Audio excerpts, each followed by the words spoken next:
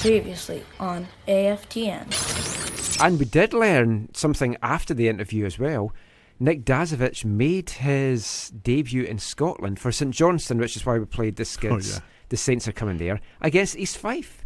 And he was highly complimentary about them as well. That's not what I remember. Let's move on.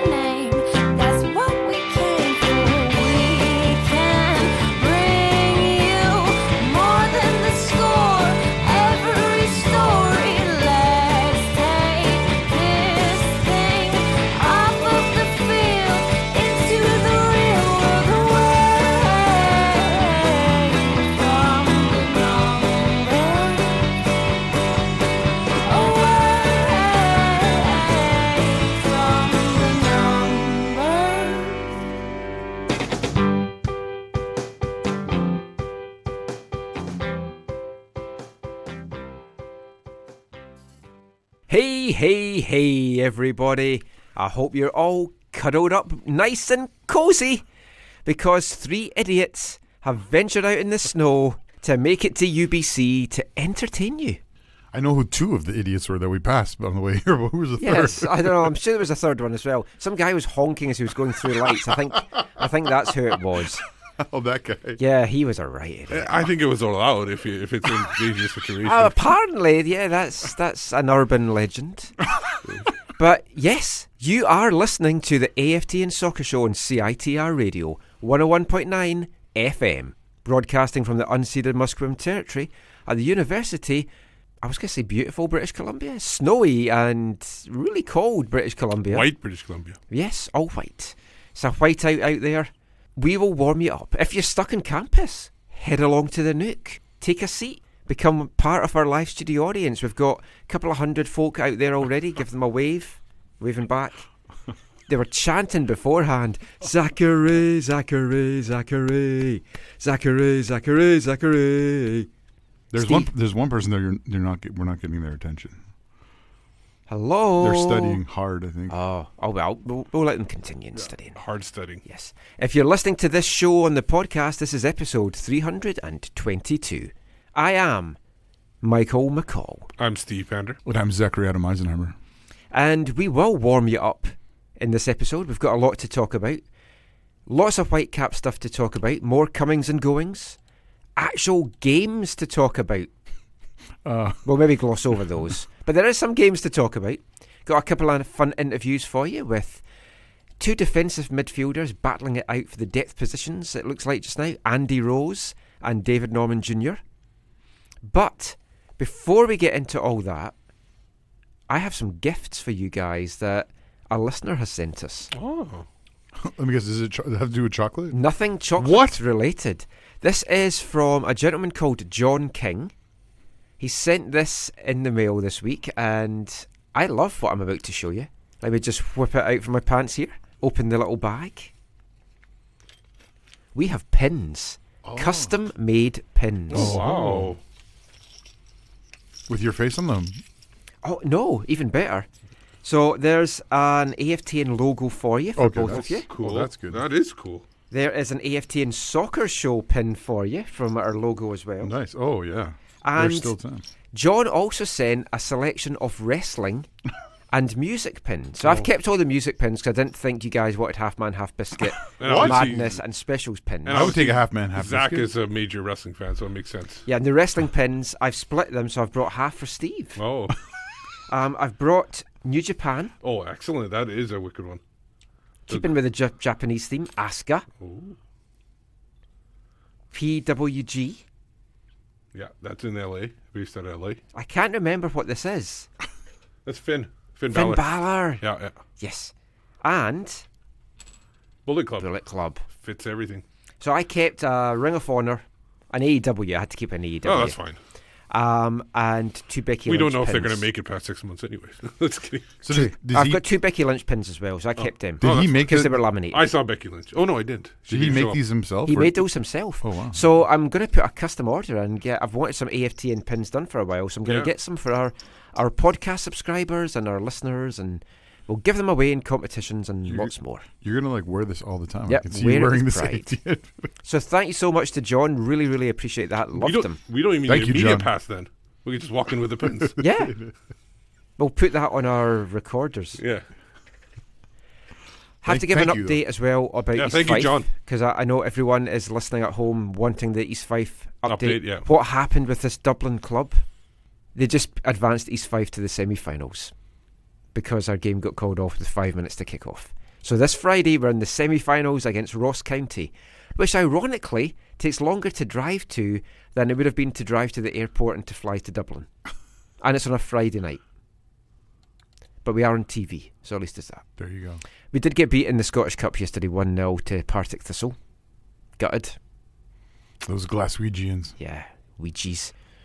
But enough of the East Fife chat. I know you want me to talk about that for hours. Yeah, we do. Yeah. I mean, everyone does. Well, AFTN's UK website the revamp is back, so we're going to be up at the end of the month, so watch out for that. Were you wearing your East Fife scarf? Is that what you were? I was wearing Yeah. my East Fife scarf, yeah. It's quite nice. It's also cold, that's why. But we're going to kick things off with Whitecaps chat. The new additions keep on coming, even though some of them we knew about, some of them we hadn't heard about. So the first one, rumoured about for a little bit now, 25-year-old Argentine, centre-back, Eric Godoy. I always think of the guy from The Simpsons, Godoy. Yeah. Just something about That's him. the professor. He's joined from Club Atletico Colon, here to cleanse the Whitecaps' defence of all their woes. Oh man. Take a picture. It's a 1-year loan. Another 1-year loan. We'll come to those issues with an option to buy. He will be a TAM player. 8 years experience as a pro. So, although he's 25, he's a Daniil Henry style Yeah. character in that he's been in the game for a long while. Yeah. So you would Hopefully call a slightly better defender than Daniil Henry. you would call himself a veteran then, Probably. even if you don't. If he speaks English. We have to get to that. Surely he is now your first choice centre-back starter, probably alongside Henry. Yeah, I had him pegged in for that as well. Considering you got Cornelius and Karimi who have limited experience. Yeah, it would be shocking to not see him as a starting center back, and Yeah. you'd hope that he's up and ready to go for Very much so. March 2nd. I'm not sure what the status is on that, but that would be the ideal. Because you'd have to think. we will talk as well about the 2 games that took place, and Henry didn't do fantastic in those. So I do feel I don't the think centre-back spots are there for the taking, I feel. I don't think he was horrible. He wasn't horrible. Yeah. There was that one It was the tackle that I got the don't yellow know. card. He was supposed to. He would got there first. It just happened to hit the other guy in the head. Yeah, he got there as soon as he could. He undercut him. But I do feel the centre-back's spot is going to be very competitive, and I do think it's up for grabs this year. Anyone has a bad game, you've got 2 really strong guys pushing to take your place. So that should be an interesting battle. We also have another new young designated player, 20-year-old Uruguayan striker, Joaquin Ardez. From Swiss side FC Chiazo, I'm going with. I don't know if that's what it is. He was the new face MDS referred to earlier in the week when he was talking about 2 strikers coming in. One with MLS experience and one a new face.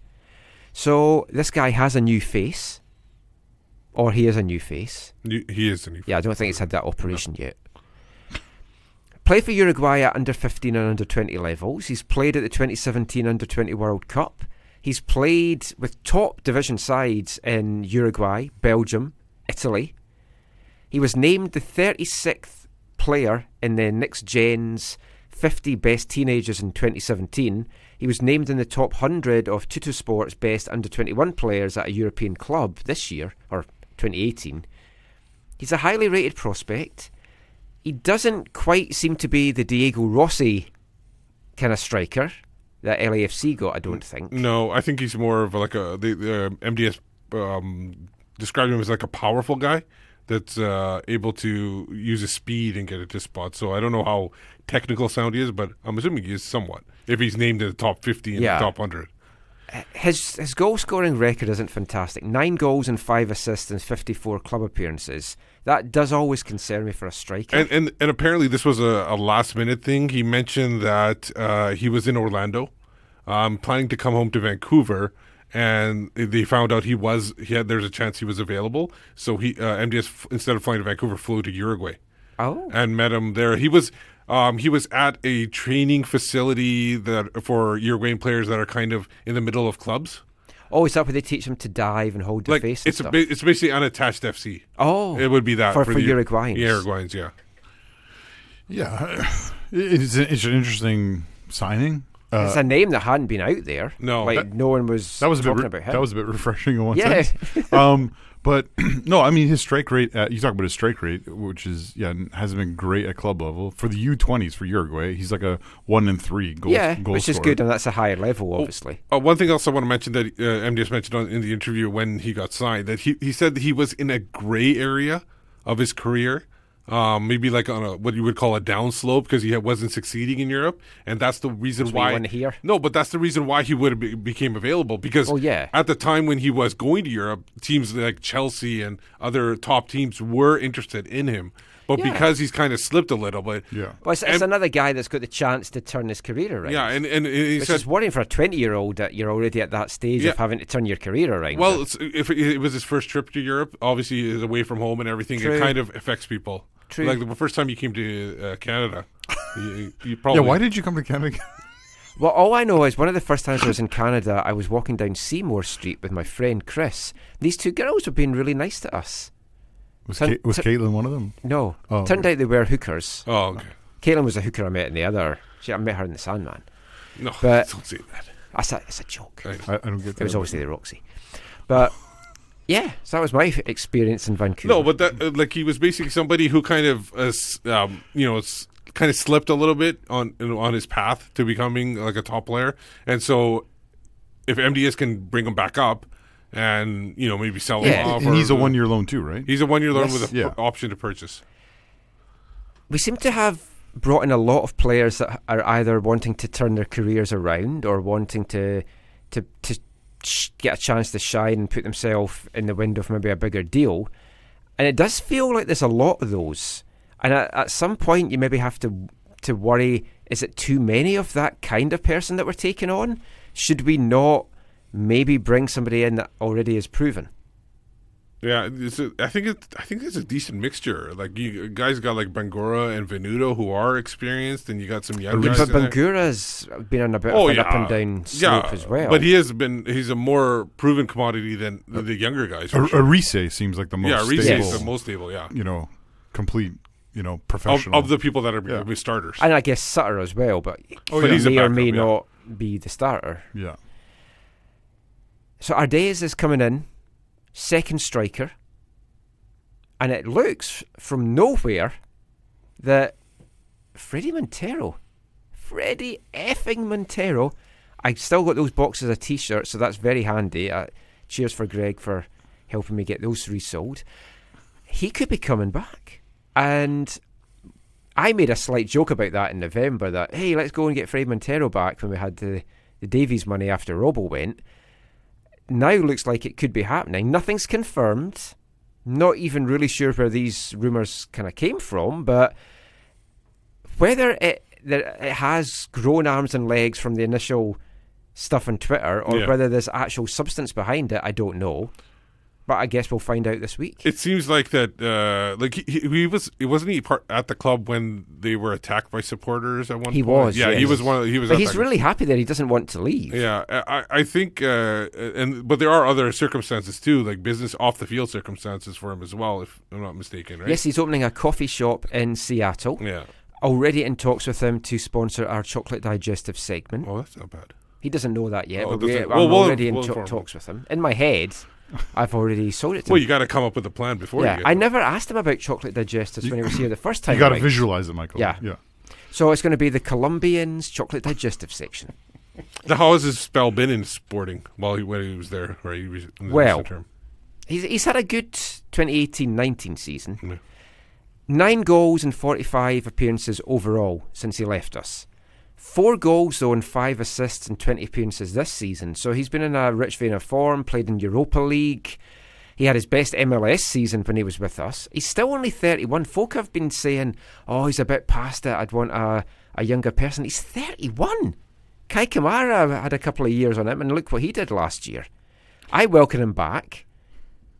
I'll sit down now and go past the mic to Zach. Well, you talk about. I think he's a potential fit in terms of playing style. Yeah, that was something I was going to ask you. Yeah, he under Robbo, how he got the goals he did is somewhat baffling as well, a little bit, because he had to do so much work. It was a testament to his skill and his work rate in some cases. He had to drop back so deep, make things happen, cross the balls in the middle where he should have been. It looks like under the 4-3-3 MDS system, it's kind of made for Montero to really, really shine. I've got him down as Golden Boot winner. I don't know if he'll beat Fernando Adi. Yeah, Going with him again. I think I need to. I think I got to ride that till it comes good. You might be riding that for a while. No, I think when you look at people's responses on social media, which obviously is only one metric or one way to gauge things, most people I think are really excited at the possibility of this. For him, obviously, it's a win if he can be if he can return to Cascadia and be close to family and this new business opportunity. You already saw that was the reason he came here last time. Well, yeah, because his wife's from Seattle area. Yeah. This has a potential to work out. Yeah, is it my personal? Am I excited? No, as I'm as not excited as I was last time. Maybe a little bit less than that, but yeah, I'm actually a bit more excited than I was the last time. Just because we've seen what he's done for us in a system that didn't suit him. Yeah. And he doesn't have to be that target striker. Yeah. I would imagine if this is true, it's going to be another loan with an option to buy. Is a contract? Doesn't he only have 6 months left on the contract? I'm almost sure of that. I'll check that out for you. Possibly. Maybe we'll let you know next break. After the break. I'm not how that works. Then we'll have to. The Sporting would just if they're not going to pay a transfer fee, they would just let him go on mutual consent. Whatever they. So where is the Alphonso Davies? What are you going with? It's earning interest for us to buy all these players once their loan deals expire next year, which we will come to in the second part. And going to Nick Dasovic. Oh, of course, yes. As he pointed out, he's taken it all. I think he's worth the 11 million salary, though, that we're giving him. Yeah. Now, Montero the last time was on 1.8 million, I think it was, round about that.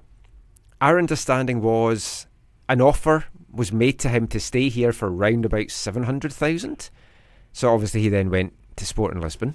Well, because China. Well, because he had a crazy contract, a crazy well-paying contract in China. Oh, well, yes. And Steve's just confirmed he does have 6 months left on his deal. So that might actually be a transfer paid for him then, or maybe they'll maybe they'll just cut their losses and let him go as a goodwill thing. He'd be a DP if he comes back because he was last time. He was, yeah. Because it does show. Sorry, I'm just gonna. On like this is just transfer market, so I'm not 100% sure. It shows that it was a free transfer to Sporting as well from the Chinese club. I think something got bought out there. I'm not sure. Maybe. From my memory. Yeah, there's no way it says they free would have paid transfer all on that here. money. I think something like maybe he got paid out from the Chinese club and then possibly. Yeah. Will you like a buyout for him? Yeah. Will you call him Freddie Montero this time? We'll cross that bridge. Are you going to break bread with him? Well, that you were meant to. Yeah, we'll see if that comes off and where that goes. We'll do a live video for AFTN Pull. I'll just call him Mon. Mon? You don't have to use the full last name. Yeah, you have to use the full last name. Just change it. Or just FFM. Or Taro. If not him, who? Is obviously the question. DeSantos said it's a guy that's got MLS experience. Has to be. What were all those Dom Dwyer things that were going around? Well, his wife was in Hawaii. Yeah. And that's literally the only thing? I think so, yeah.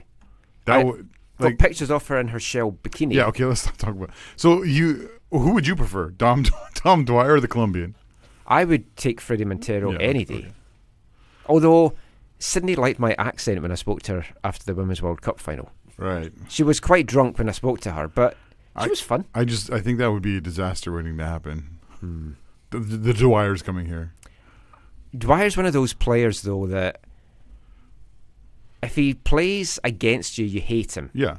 Would you welcome him if he brought all those things that you hate when he's playing with you? It's like a Blas Perez kind of guy. I don't think this will impact the Whitecaps' decision to bring him here. No. But I think... But from a fan base point of view. Well, no. I mean, some welcome Perez, some still didn't. Yes, it's true, very true.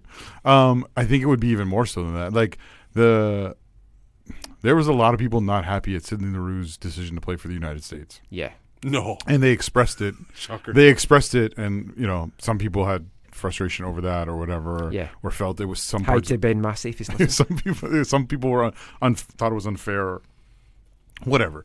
But I just don't... Yeah, I don't think he would. The baggage of that is different than the Colombian, right? Yeah. Whereas, like, that's just he played for a rival. Yes, this is a Funnily different enough, kind of baggage. one of the interviews we've got coming up, we talk about you're referring to him as the Colombian, but that's coming in part 3. So we'll see what happens. Whoever it is needs to arrive ASAP, because so AFTN can do an interview. Just so we can get this chocolate digestive deal sorted out. That's true. But no, if you've seen these 2 pre-season games, we are needing a striker. And we're needing a striker that can learn this system ASAP for the season that's starting ASAP. PDQ. Maybe we'll just call this episode ASAP. But wait, I thought it's called... What was the name you had for it? Oh, what was it? You had a good name. Project One, no. Yeah. Oh, Patient Zero. Patient Zero. That was a good talk on the way here. Yeah. Interesting car journey. Oh, talking of which, we actually shared a car here, which broke all AFTN protocol. Yeah. Right. Because the 3 kingpins should not have been travelling in the same vehicle. But we do have my bastard son Joe Deasy ready to take over if need be. And he says he'll rule with an iron fist. I would expect nothing less. We'll talk about the Whitecaps games in Hawaii in the second part, but just before we finish this, we want to say a fond farewell. There's a departure. We alluded to it last week. I knew it was coming. But Yeah, you didn't tell me before the show. No, I couldn't say anything to you. Steve started talking about it, and you were I'm like, no. Marcel de Jong has gone. Looks like he's going to the CPL, to Pacific FC. A great addition for them, a great addition for the league. Keeps him in BC with his family. He wasn't part of MDS's plans. I just don't think MDS saw him fitting into that system. Maybe wasn't quick enough for how he wanted him to play. So wish him well. He was always a great guy to speak to. Love Marcel. His family was great. He was always good with his time off the field. I felt he gave his best on the field. I think it's fair to say, just looking at things objectively, that he wasn't necessarily an ideal fit into what MDS wants to do. We still have one fun segment that I had done with him, which we were going to play 2 weeks ago, but I cut him. Now that the Whitecaps have cut him, we'll do it when he joins the CPL. But anyway, we'll be back with more Whitecaps chat after this. Hi, I'm Mark Dos Santos, and you're listening to the AFTN Soccer Show.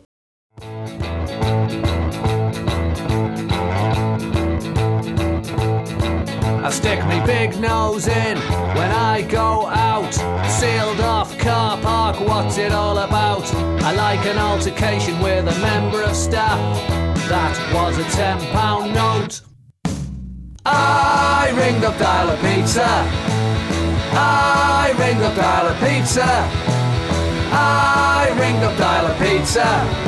And say that's not how I would spell Hawaiian. Facebook mum, YouTube dad, Seabass man bag, 50 quid to chat. Would the congregation like to rise and sing hymn number 252? Here come the Barmy Army. They're absolutely crazy. Bart, Elvis and the baby. Kill, kill, kill, stab, murder and dispatch. Artists of the Month. Half man, half biscuit there. Was that song about volleyball? No, it was about just not spelling Hawaiian the way that folks spell Hawaiian. How do you spell Hawaii in Hawaiian?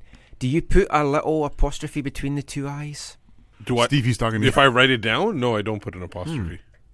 But I'm not Hawaiian, so I wouldn't. True.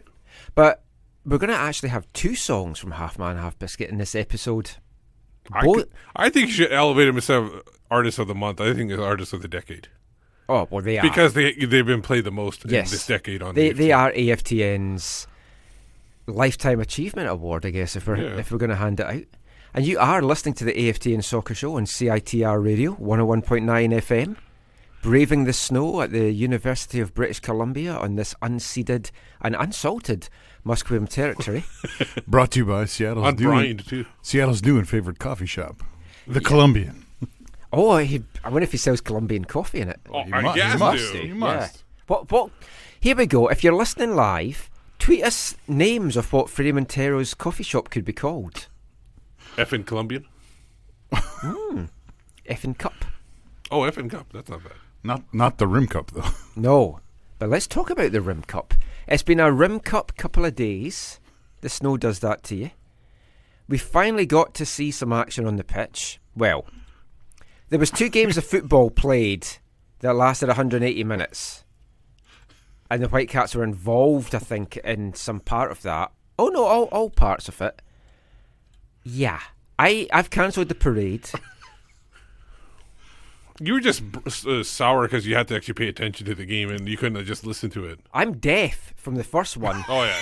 With a Japanese guy I agree with you there. waking Caitlin up by going, Coach is gonna coach, man. yeah. You got to be prepared. DeSantis is loud and I couldn't hear him. No, the mic must have obviously been on the other Yeah. like closer. To I ended up turning the sound off, but you had to watch the game. I don't like that. I've got out of the habit of doing A that. few people were calling for you to commentate. on it. Yes.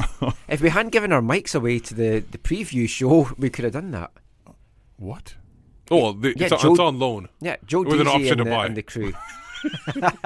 I don't think they've got enough TAM. He offered me PAM, which was potato allocation money, but Oh, I you said, should have taken that. No. Delicious. It's good for spraying in a pan as well if you're frying up your potatoes. If you hear weird noises, I'm moving the furniture above us again. Oh, is that what Was it that is? you? No, it's not me. Okay, it's not me this time. It's the rum cup, it's moving around. But yes, game 1. 3-1 loss to V. Varen Nagasaki. 1-0 to Nagasaki at half-time. We played what you could say was the strongest lineup we could probably have put out with what players were available Yeah. and who had arrived, who wasn't injured, like Jordi Reyna was injured. Oh, that first game? Yeah. Oh, I didn't And know. Russell's still Russell here. didn't even go the he trip. didn't travel. Him and Baldissimo. Him and Baldy stayed home because they Yeah. both got injuries. Ankles. It was not a great first half. There were moments. Nagasaki But not took the enough. game to them Yeah. to start with. Then there was a few glimpses. Yeah. Las Bangura had a couple of standout moments. Nice little turn of pace, Yeah. going in the box, had a shot that was saved. Theo Bair had a shot that was saved, but for most of the time, Theo up front was kind of ploughing a lone furrow. He wasn't getting a lot of service or support. No. It was a good look at like what a high press can be. But that Yeah, was by Nagasaki, Yeah. Yeah, well, had a question to talk about that, which we'll do later in the show, because we've all been expecting a high press, and we didn't see it in that game. No, the thing is, which like if we were there in Hawaii, which Yeah, I think we should have been. I there. still think the It's tickets are clear. still coming. Yeah. Maybe Christina from CTV took them. Oh. Or Sakaris and Price. I Yeah. wouldn't trust them. One question I would ask after the game, if I was there, is like, were you guys playing at full, like 100% press, or were you kind of doing like were they doing a walkthrough where they weren't going at full pace, but they were kind of getting the right motions and everything, but they didn't want to overextend The themselves. two games in the are first kind of game? blurring together in my mind, but How could they? I don't It was know. late at night. But the second one, for sure they were not pressing. Like they weren't pressing. But what I'm saying is they were going through the motions, but not actually putting okay. fully out. Oh, yeah, so it's almost like a walkthrough, Right, okay. kind of thing of the Yeah. of the game. So that's what I was thinking. think Maybe It they felt did. like a walkthrough. Russell Yeah. Beresford, I think it was, tweeted out saying this was a prime example of what a team looks like when it's not ready to play the high press. Yeah. Right. Yeah. There was a couple of positives to take from it. Johnny Risse, he played the ball about nicely, Yeah, which we've very seen at nice. training. Nice distribution from him. Really looking forward to seeing what he can do when we've got our proper wingers in play and stuff. Is the language barrier something that would keep him from being a captain? Because he feels like a captain on the field. Well, we'd asked to speak to him, Right. and he had asked for a couple of weeks before he did interviews, so he is going to do the interviews. I think he's just wanting to maybe get a bit more comfortable. I think we've had a couple of captains recently that are foreign and have not been great leaders vocally to me on the pitch. Pedro Morales, I don't think was as expressive as he could have been. Kendall was better, Yeah. but I don't think he was as expressive as As you we want, needed, as you're yeah, looking as, for, as yeah. I'm used to, I guess. But then captains are different in different parts of the world. Yeah. I Normally feel they it- give it to the best player nowadays. Yeah, or So one you- of the oldest. Oh, or, yeah. I like a midfielder to have it so that he can get about the pitch and get messages around. And But the thing is, MDS doesn't like a captain, really. He prefers not even to assign a captain. well, he said No, in no, pre-season no, he he's going does. to pass it. He's going to pass pass it it around. around, when he right. met with supporters, he had back in November, whatever it was, he painted maybe it was December, quite a very clear picture of what he thinks a captain is, and talking about the Whitecaps last year, talking about his experience in LA, saying, "Who do you think had my characteristics of a captain?" We were like naming people. He's like, "No, this guy does not fit because of this, and this. Good player, whatever, but he's not a captain because of this, and this." So he has very much a very clear idea of what he wants his captain to be. Yeah. I don't know if he's found it yet, or I don't know. I don't Well, know. what- today it I was, don't know what the today it was process is passed going to look through- like for him. Today it Yeah. was passed through Everyone- seven players. everyone was captain. One thing I want to mention about the first game and the young players. Now they came off at halftime. A lot of them were pulled off the starting team. It's great Which I'm advert- disappointed great that you advert for us. didn't tweet that out on It that was day. late. I was not Yeah. thinking of getting pulled off at that time of night. When wife they was asleep. the thing is the Nagasaki side, they made no substitutions. It seemed like at halftime, maybe No. one or two. It was basically their starting lineup against guys that just came off the bench, and those guys were cold.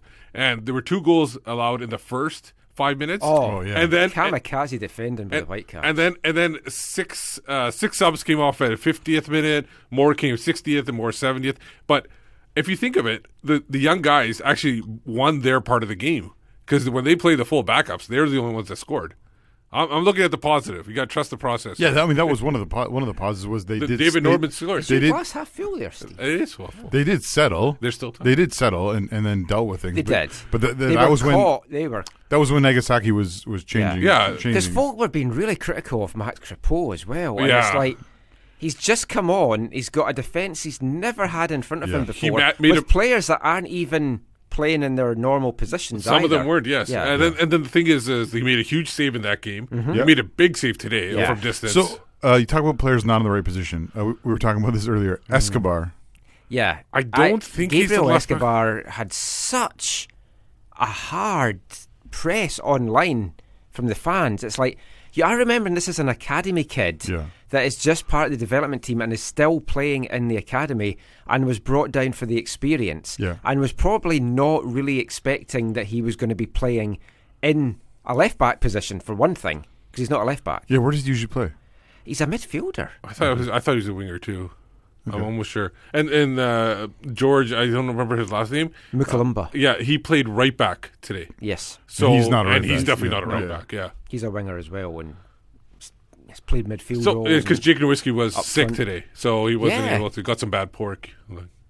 Let's talk about the second game. We're going to play a little before it, but before we come to that, let's just look at the second game now.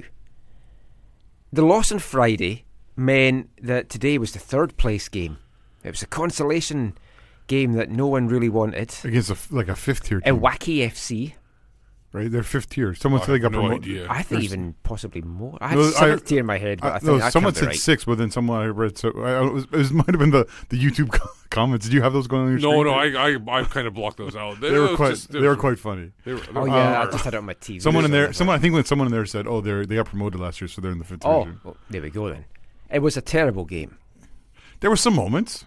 Again, it did not look like what I might have missed them because my The attention double- did wander. in the first half, the double 1-2 with Jordy getting the shot. Yeah, that was Oh, not yeah, bad. that That was was a not bad bad. miss though, but it was And a good Crepeau's save setup. I saw. Yes, Yeah. yeah. That was it. That's all that stands out for me on the But goal, the penalty. Again, you weren't paying attention. Yeah, I wasn't You really. were watching the snow. I was more wondering.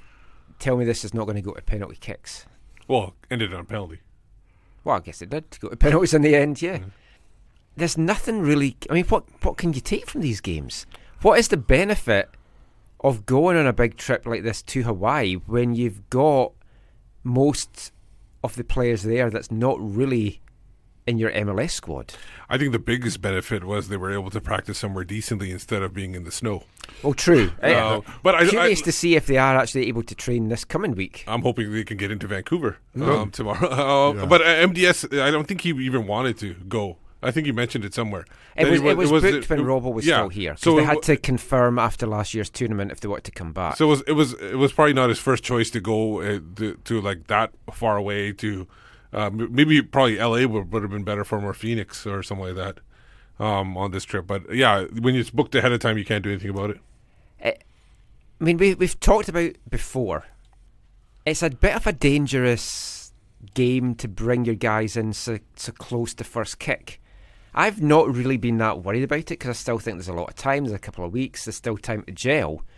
But then you see two performances like that from guys that a lot of them will probably be the starters. Not all of them, and we'll come to that in part 3, who we think, with who we know is coming, who's already here, who might be your first choice starting lineup. But there did not seem a lot of cohesion from those players, and they have been together and playing intense. We've talked about, we've been told a lot about. It did not feel like that. But it's a different thing when you're on a pitch. And there's another for team. another team that's been practicing for 2 months or in preseason for 2 months, and they probably are not a rebuild. They're probably a team that was mostly there last year or something like that. So you got to take it with a grain of salt in this first couple of games. You can't get too down. I'm not saying it's I'm not down. Yeah. I'm in the middle. I feel similar to Michael in that like when you know you're playing 45 minutes on a Friday night or whatever, like and I know they're getting used to a new way of playing and some new people, but like you said, they've been together for whatever 3 weeks or whatever, and I just felt like I just thought they'd more have a go, like, or it'd be a little bit more intense, I guess. And and when they weren't like they weren't gegenpressing, right? But when you're so it just felt like, I'm not saying they didn't try, but it just felt like there could have been more intensity. I think when you're learning a new system, the intensity, your focus is shifting to where am I supposed to be here? Yeah. And you're not able to be as much intense. Once you get figuring out and just being it by nature where you're supposed to be, the intensity will pick up at that point. Wait, so and I'm not like, oh, this is the end of the world, but like it is in one sense. I think it's okay to be a little bit disappointed or frustrated. Yeah. Oh, for sure. But again, this is. I still have a lot of concerns over this defense. I have no problem with people having questions, but don't just write off the season after the first 2 preseason games. No. Speaking of the defense, but it sounds like a lot of people were. Yeah, a lot of folk. A lot of folk were like, I think though, quite a go. I think DeSantis has been built up a lot as not so much being a saviour, but like being this fresh ideas and fresh approach, and it's all exciting stuff. And I think folk felt let down because what they were expecting to see, they haven't seen immediately. And I do think it's a little bit unfair to expect that immediately. Well, in one sense, I think they've been trying to temper that. You'll notice when they did the Jersey piece on CTV, they had Russell Tybert use the language, it feels like an expansion team. Yeah, he did. And he's not the only person that connected to them that I've heard use that language. So in one sense, they're trying to lower the expectation by saying, "Hey, we're starting all over," which for a lot of people, I don't think they have time for that. Yeah. But for some people, maybe they will be like, "Oh, okay, yeah, sure, whatever." But then they also pointed out a couple of things. They pointed out was that there have been other expansion teams that have succeeded, and I think MDS even brought up for the mainstream guys. They brought up the hockey team, the Vegas Knights, the Knights that made the finals in the playoffs, right? So, in one way, they're saying. Yeah, but they also saying that there is a chance to succeed as well. Getting back to the defense, guys, what did you think about one of the most obvious battles that we've been talking about a lot in this preseason between the posts between Zach and Maxime? I thought both of them didn't do horribly. Like I thought Zach really wasn't tested as much because I think he had a better defense. I can't remember the second half today. Because I was just getting ready. But the first half, he wasn't tested that much. He made 1 or 2 saves, but Crepeau made the bigger saves out of the 2 in both games because I was watching more of the first half. McMath did not look great today. I didn't pay attention. But again, that's him playing with a second-string defence in front of him. True. So but in some ways, it's actually good that he and Crepeau both didn't look good in front of with that defence in front of them because then you can't say it was Crepeau. Yeah, but the McMath only allowed the goal on the penalty. Yeah, but there was he got a hand to it. There was a couple plays that he made that just were off of it. Didn't and that comes with getting used to your back line as well. TFA tweets sent us from Wiki that Wacky FC are in the 6th level of the football pyramid, I had 7th from last year, so maybe they got promoted to Yeah. 6th. Oh, okay, maybe that's what it is. I just yeah. Did we? Sorry, I'm forgetting. I think it's just too cold. Did we talk about the set pieces and the fact that they're playing a zonal marking kind of thing, and that's where they allowed that first goal in that first game? We didn't talk about that, but they've always had zonal elements to their marking. Yeah, but it seemed like Not as way much more. as that. That was a lot. It did seem Like way more. they were just standing there, and the Japanese players were just coming into them, trying to get to them. Overloading the zones. Yeah. Or overloading that one zone. Yeah. I mean, from today's game, I don't really think there was much that we can take from it No. at all, really. You've I got think the they just- academy guys some experience. Yeah, I That's just maybe think it. I think they didn't want to get injured. I think that was Yeah. the main concern. problem. Reina was back, so at least it's not a He looked serious all right. knock that he had. He looked all right as a false nine. The one thing I would have liked to have seen, a small thing that would show, I think, as a coach and a coaching staff, that you are responding to players' performance and what they're actually providing on the pitch. I was kind of hoping to see David Norman play, get the start today, because I thought he would. yeah, Because he had done was, well on Friday. Yeah, he was. I mean, obviously he scored, so that's a huge thing. Yeah. But I thought he was one of the more standout players in the second group that played on Friday. Yep. And I thought it would have been good to play him as a starter as kind of saying, hey, like, you stood out from that group. We're going to put you with the because Andy starters. Rose did not have a good Friday. But he had a decent today. Yeah. But David Norman got the goal on Friday, and it was a nice move. He made space for himself It's like a diving brilliantly, and header, a yeah. great header as well. And we spoke to Davey when training camp got underway here in Vancouver a couple of weeks ago now. Thought we'd save the audio till they were away in Hawaii, so let's bring that for you now.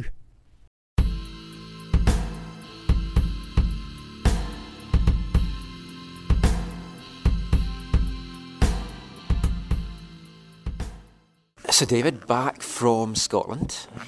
We'll get to that experience in a sec, but how does it feel being back in Vancouver, back in the camp, and ready to go for another season? It's a very good feeling. Like you said, off the back of a good loan stint. I've been this last couple of weeks. I've been kind of ready for the 21st to come, and now it's here and ready to get going and push forward into preseason. Now it's all changed. A lot of new faces, a lot of players still to arrive that's not here yet. But last year we had hopes you were maybe going to break into the first team, and then Robbo brought in all these defensive midfielders, and you slowly got pushed down the pecking order. This year, it looks like you've got a real shot at getting minutes, and you did well out on loan. Is it a different feeling for you going into camp this year? Yeah, not really, to be honest. I think I come in with the same attitude and kind of same mindset that I had last year, is to come in and earn a spot and try to play as much as I can.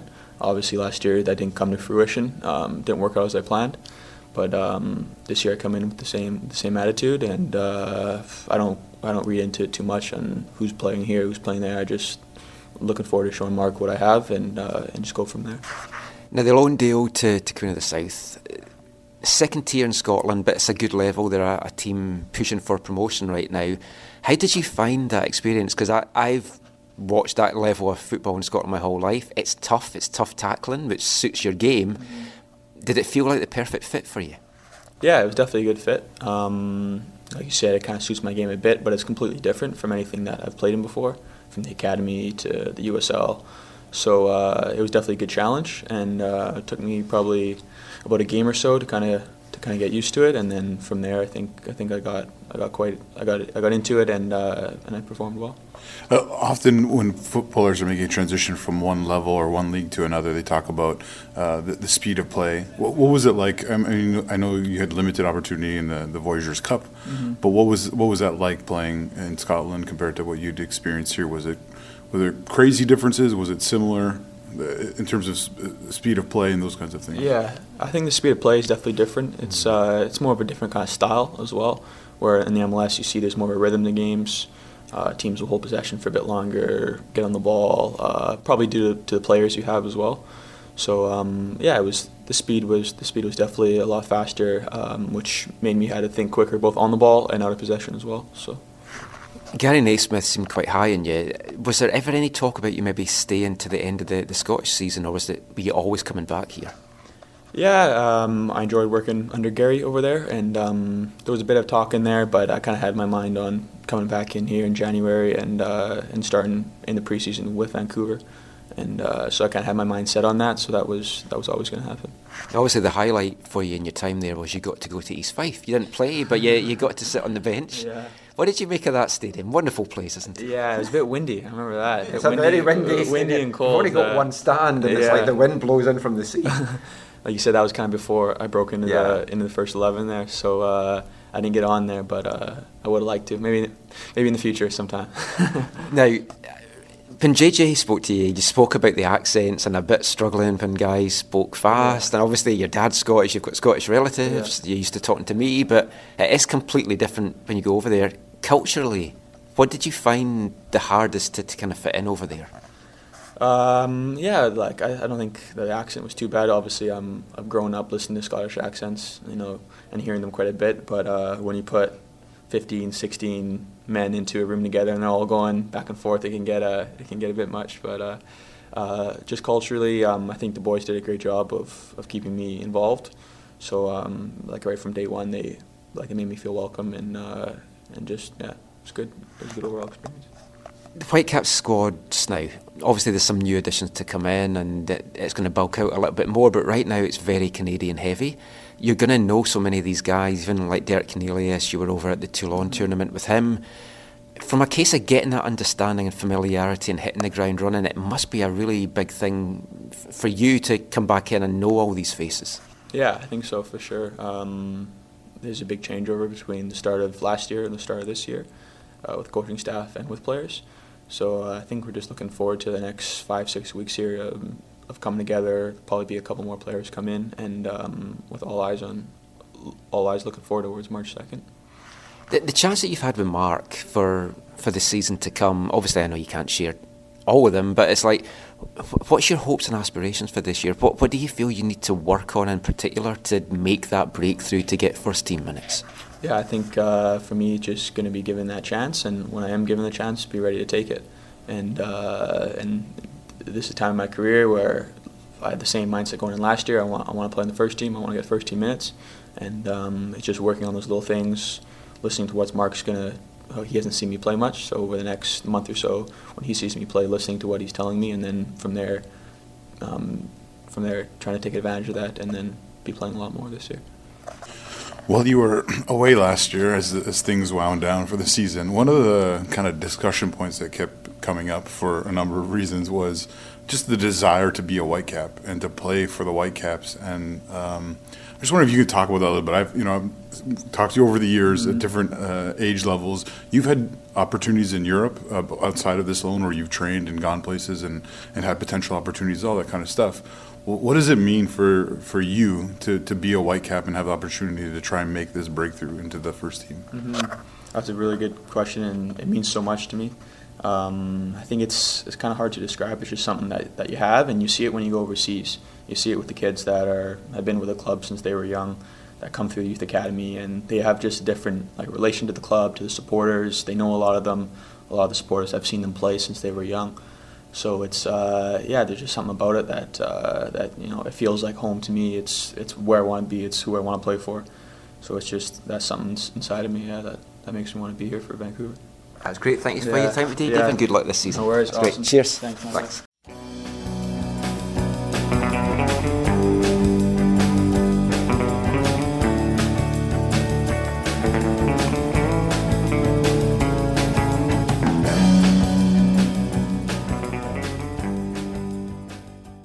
David Norman there. We caught up with him at the start of Whitecaps training.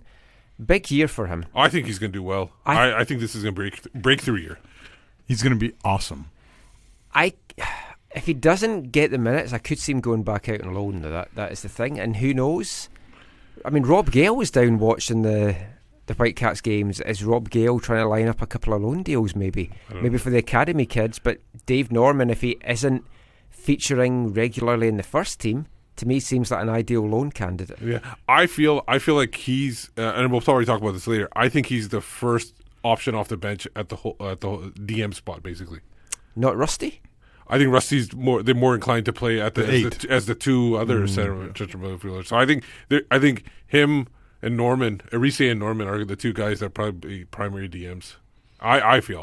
I think he's better. There's potential for this to be a huge year for him. Yeah. Well, we'll be back with some more Whitecaps chat, and we'll be talking to another guy that is going to be part of this DM depth pool, Andy Rose. And we'll be back with that after this. Hi guys, this is Felipe. Thanks for listening AFTN. There's the main man in the office in the city, and she treats me like I'm just another lackey. But I can put a tennis racket up against my face and pretend that I'm Kendo Nagasaki.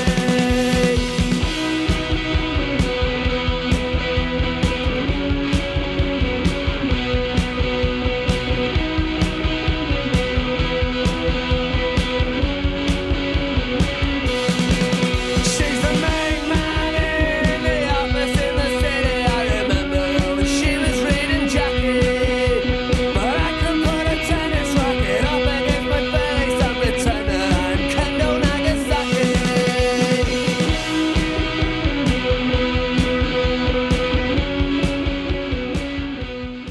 Half Man, Half Biscuit again there.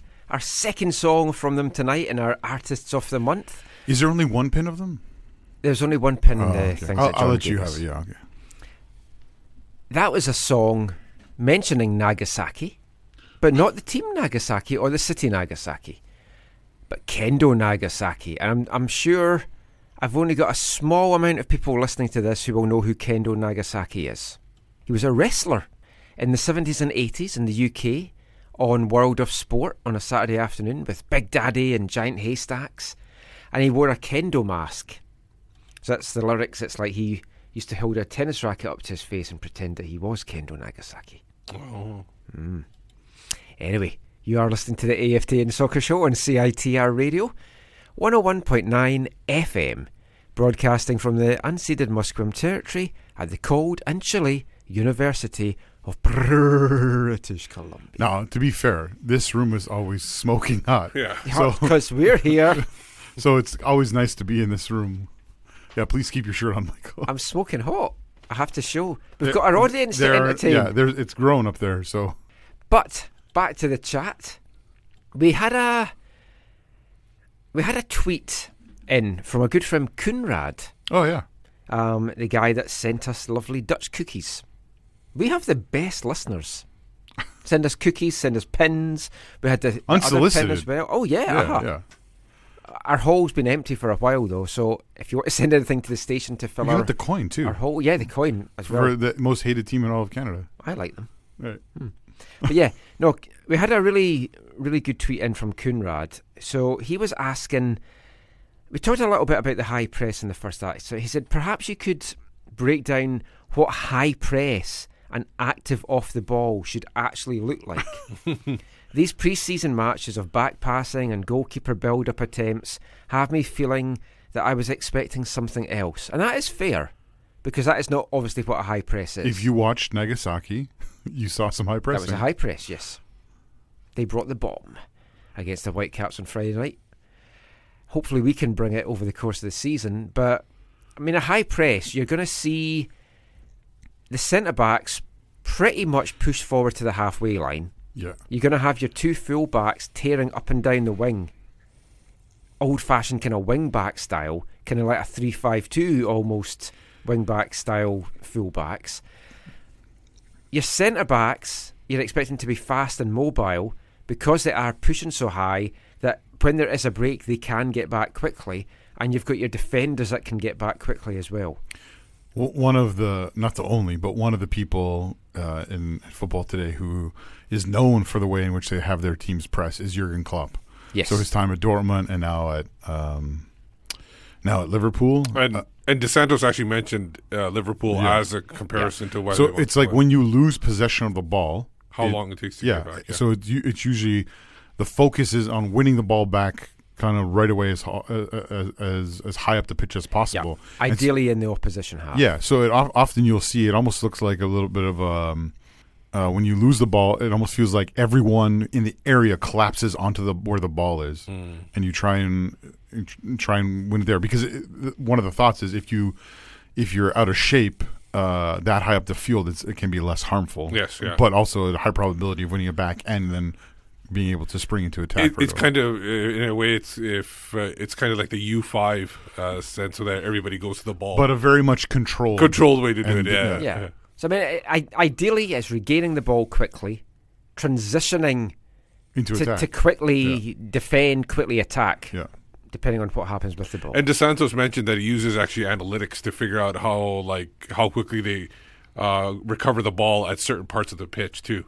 So he uses that to identify that, and then they work on it that way too. Didn't Pep Guardiola use high press in his Bayern days? Yeah, but he is a little bit different because he did focus a lot on winning the ball back quickly, but the bigger focus, obviously, of Pep Guardiola is maintaining possession and just controlling possession. And his problem was at Bayern was they became so susceptible against significant European teams on the counter when they lost possession. Yeah. That they crushed them in a couple of those bigger semifinals in the Champions League. I don't remember Barcelona or Bayern, but when Man City, whenever they've struggled, it's so usually the high press will get them out because they don't have the guys at the back to play the ball. Because previously, which is concerning with the Whitecaps because they don't have that. Yeah, because previously what would happen is you lose possession of the ball. Yeah. And then your first thought would be, I need to get back into shape. I need to kind of fall back. Yeah, because we're looking at 4-3-3, but it can easily be any to 4-2-3-1 as well. It's not, to me, it's not formation dependent. No. Yeah. The passing of the ball around at the back as well is a key part of it as well, because when you're playing that kind of style of football, you're wanting all your team to be comfortable in the ball, to be comfortable passing it about, and I think we have made a lot of additions that can at least do that. And we saw a lot of the passing of the ball around the back line. Yeah. We just didn't really see them moving it forward. Yeah, finding those holes in there. And you have to say a lot of that, though, is because we haven't really got our main players yet that's going to be playing that system. There's quite I think, if I count correctly, there's about 4 or 5 that are potential starters that aren't here. Yeah. I mean, that's phase 2 of the pre-season over now. The Caps are heading back to Vancouver on Monday. It's going to be a phase big, 2 of 4, right? Yeah. It's going to be a bigger. Well, I guess technically 5, really. Is it? Okay. Is it the phase 3 going into? We're going into phase 3, yeah. So phase 1 was here, phase 2 is Hawaii, phase 3 is here back for here. 4 days. Yeah. Phase 4 is LA for a week and a bit, and then they're back here for the start of the season. Start of the season, 5. It's going to obviously be a bit of a change in weather conditions for them when they come back to the snow. They are scheduled to be on the training pitch Tuesday to Friday. I somehow, with more snow scheduled on Tuesday, and minus temperatures, I don't know that we're going to see them out. They should just unschedule that snow. Yeah, I think, but in a way, I think he'll get them on the pitch too, because I think he doesn't want them to worry about the conditions, and this could help them in a away game at RSL too if they practice in this temperature. Possibly, yeah, like other times.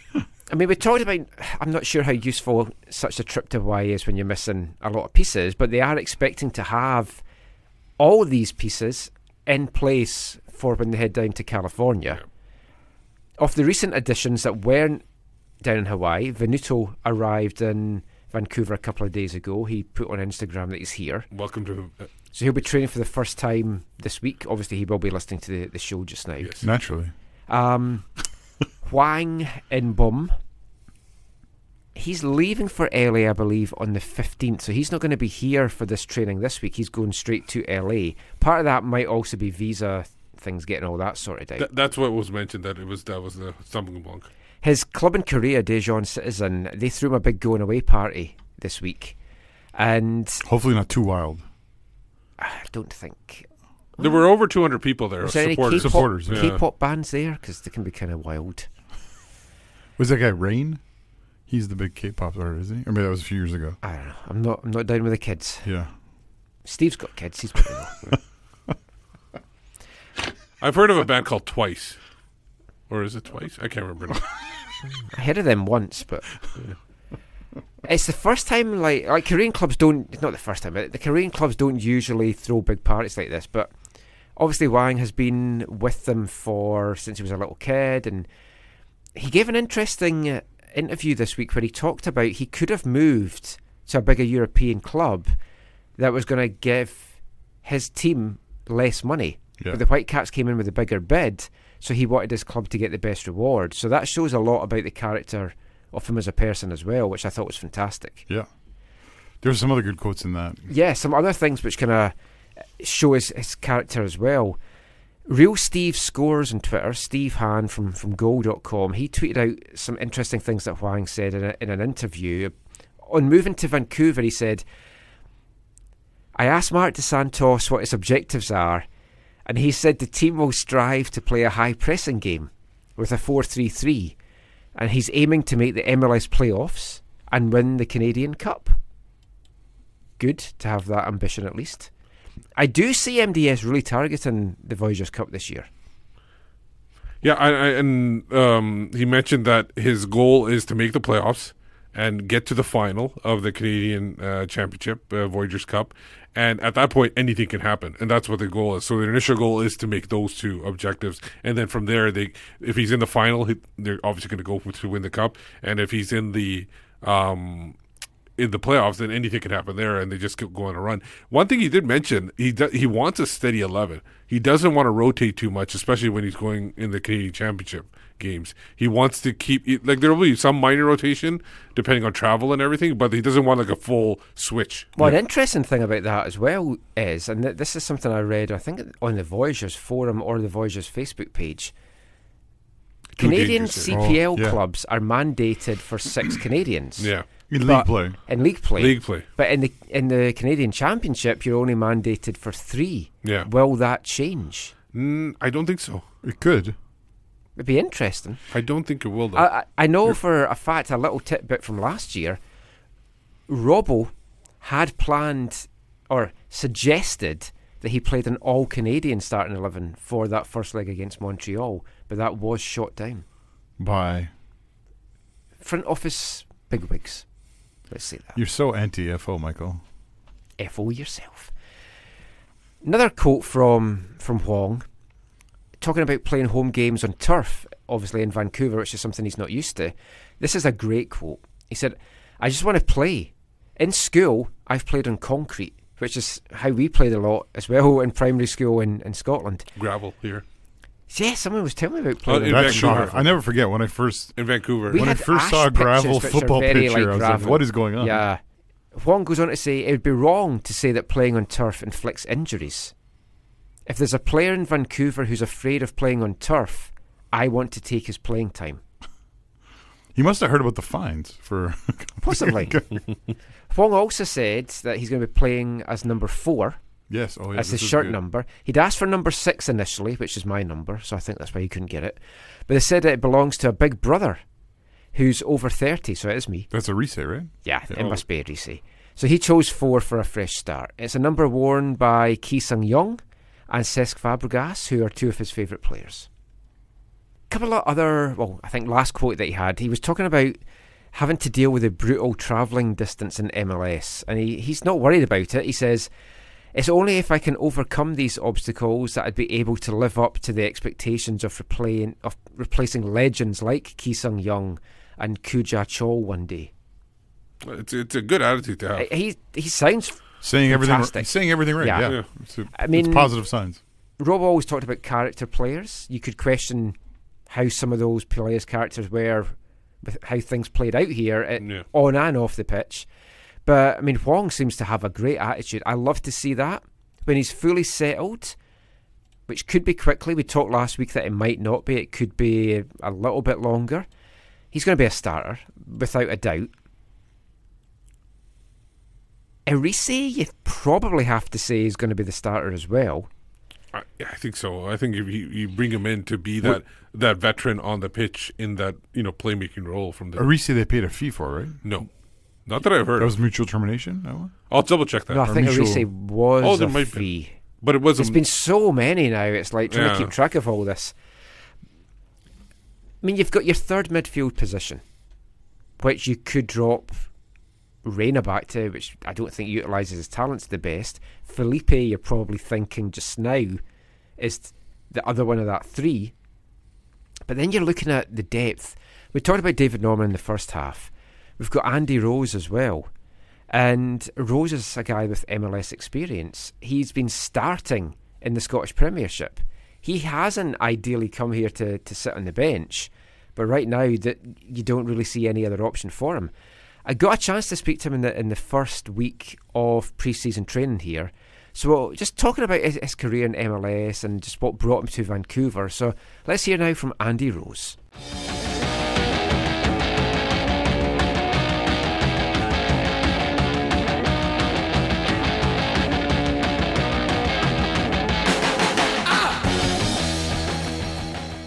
So Andy, 4 years in MLS, away for 3 over in the UK and England and Scotland. What was it that made you want to come back? Did you always plan on coming back over here? Yeah, I'd say going over to the UK, I probably looked at it more like a bit of an adventure. I know I was going home, but my wife is American. I always kind of felt the league was going, MLS had so much potential, and already it's proving that. And it was definitely something I knew in the future I wanted to be part of again. But I felt, at the time I was 25, and it was a great opportunity to go over and try and prove myself in the UK, and that's something since I was young I always wanted to do. So I took the opportunity, I went for it, had some fantastic experiences, played a lot of games. And, I'm getting to the age now where I felt like the smart move was to come back. The move that you made initially over here to go to UCLA, what was behind that? Because you don't get a lot of guys from the UK leaving, I know you came through Bristol City, but leaving the academies there to come over here.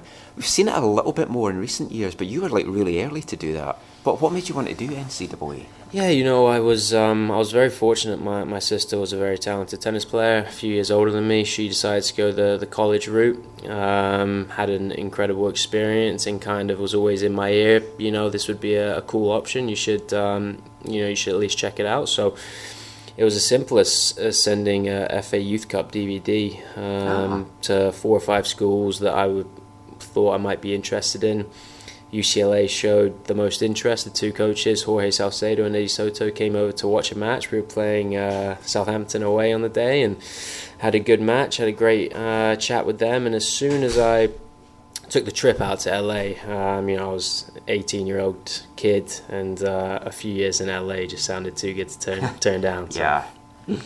Now, coming out of the draft, obviously it was RSL that drafted you, but you ended up in Seattle. Going back to that time, what's it like for a kid coming out of the draft? We've got just one this year in Brendan, but it's a lot of, I guess I get from the UK, unfamiliarity as well. You don't know what you're doing. Were you apprehensive? Did you always know that you could carve out a pro career? I was very confident. I had an incredible experience at UCLA, especially during my time there. A lot of players were turning pro. A lot of my teammates had gone on to do well in MLS. And I felt as though those 4 years really prepared me for the next step and moving into professional football. Obviously, you just have no idea how the draft is going to go, especially as an international player. I understood all the rules going in. I was very hopeful a team would take a chance on me and saw something in me. And fortunately, the Sounders did. And, at that point, it was all about getting in there and just fighting that first preseason for a roster spot. And then once I got, made sure I got a contract, then it was just fighting for playing time. And, I loved the whole year. It was an amazing experience, being this whole idea of the rookie year is such an American concept. Yeah. I really enjoyed it. It was great fun. But we've had some players in the past that's played for Portland and Seattle. One of the guys that I'd co-host the show with, he won't accept players that's played for Seattle in a good-natured way. He always referred to Freddie Montero as the Colombian. He wouldn't even refer to him by name.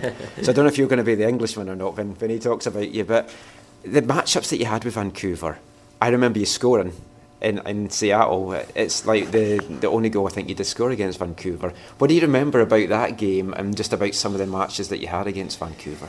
Yeah, I remember that was a really back and forth game. I think it was 3-2 if I remember correctly. It was I mean, look, I especially in those years, Vancouver, the Vancouver team I remember from those years was just filled with so much pace and excitement and energy, and always really, really tough games. Obviously, the atmosphere for rivalries is incredible, and I think up here in the Pacific Northwest, the fans do an incredible job of really galvanizing the players, and I think players very quickly understand the importance of those games. So look, it's been 3 years since I was in Seattle. I don't mind.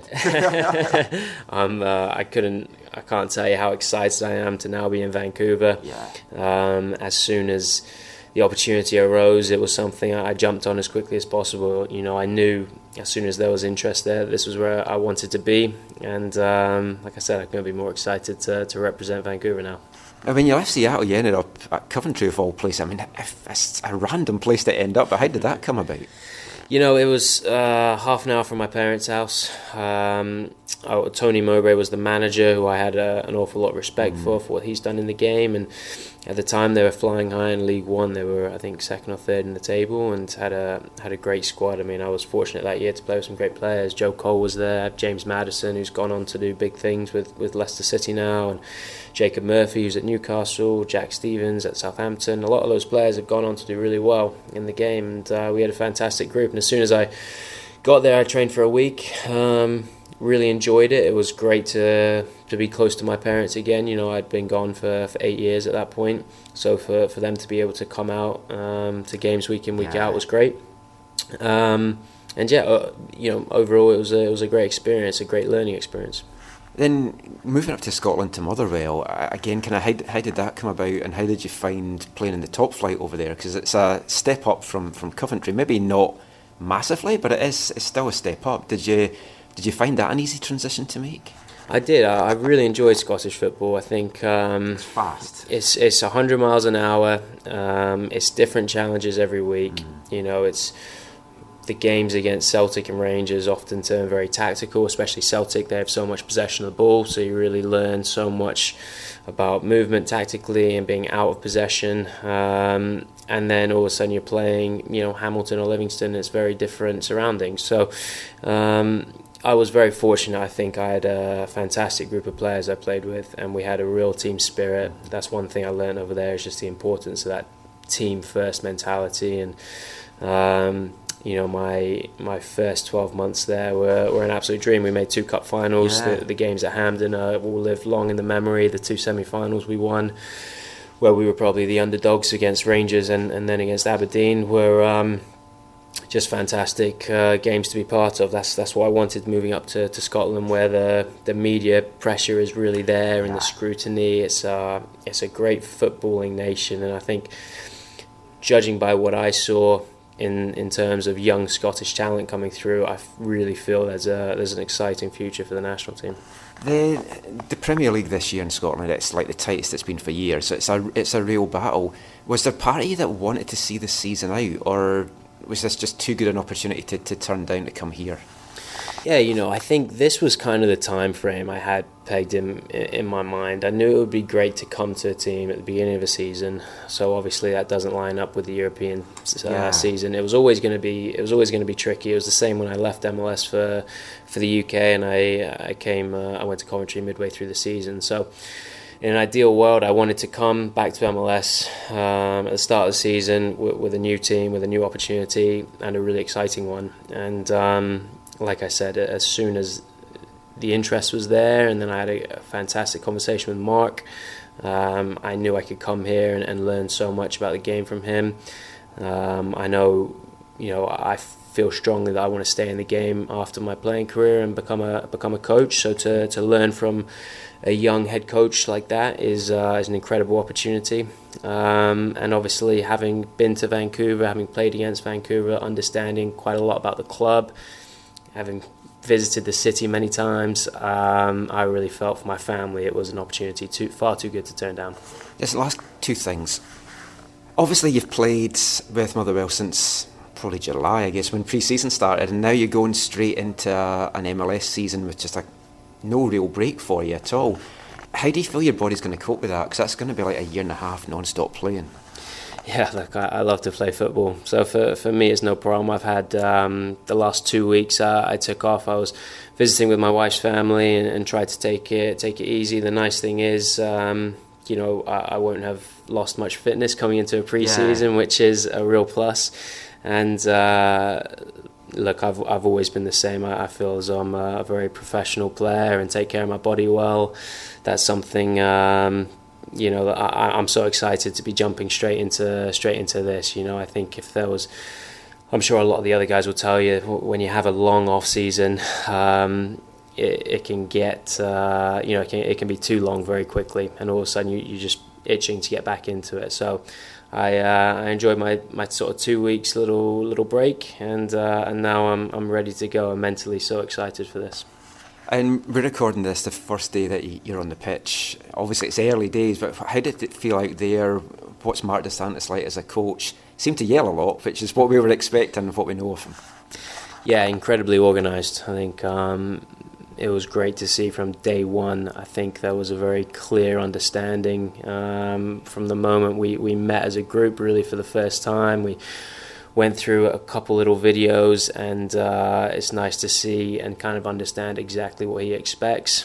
And it was day one straight into it with the ball, which I love, and already looking at different ways players can start to understand the system. So it was an excellent first day. Thank you so much, and good luck this season. I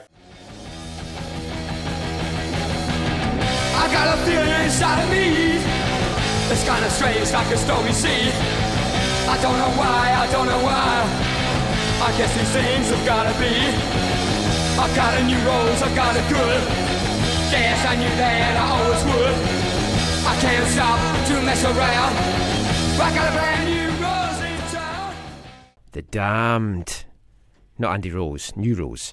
Great song. As soon as we signed Andy Rose, I was still like, I've got his theme music. That is a no-brainer, as folk like to say these days. Yep. But that was Andy Rose there.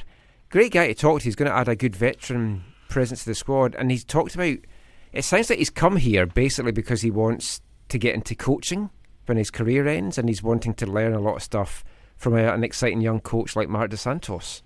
So good luck to him. Talking of midfielders though, Whitecaps have been linked. Seems somewhat bizarre kind of to me. If Robbo was here, it would make sense with the Costa Rican connections, but Brian Ruiz, attacking midfielder, a veteran, 33. This is the first one where I'm not 100% sure on. No, it does not seem to fit. No. He's unless he's playing slow. unless he's playing a holding midfielder spot like a DM, but he's not very. But he's not defensive. He doesn't have those skills. But he can spray the ball. He can. If people are saying the reason why Marcel de Jong was not did not remain with the side was because they didn't feel his pace would keep up with the way MDS ultimately wants to play, then how is Brian Ruiz a fit? Like it does not seem to fit at all. I remember years ago. I remember Tater saying that. I remember first hearing this from Tater. Tater was like, in MLS, the way MLS works, you cannot have players who are luxury players who just don't have to defend, can kind of go wherever they want, do whatever they want. You cannot do that. And that was why he always struggled with where's Davide going to play and how's he going to fit him in and what role is he going to play and how much will he do. I cannot see Brian Ruiz fitting into what they're trying to do. I could be wrong, but I don't see it. He has a name of sorts, but he's not a name for the people. For most people. The people who are looking for a name, Brian Ruiz surely will not satisfy them. Yeah.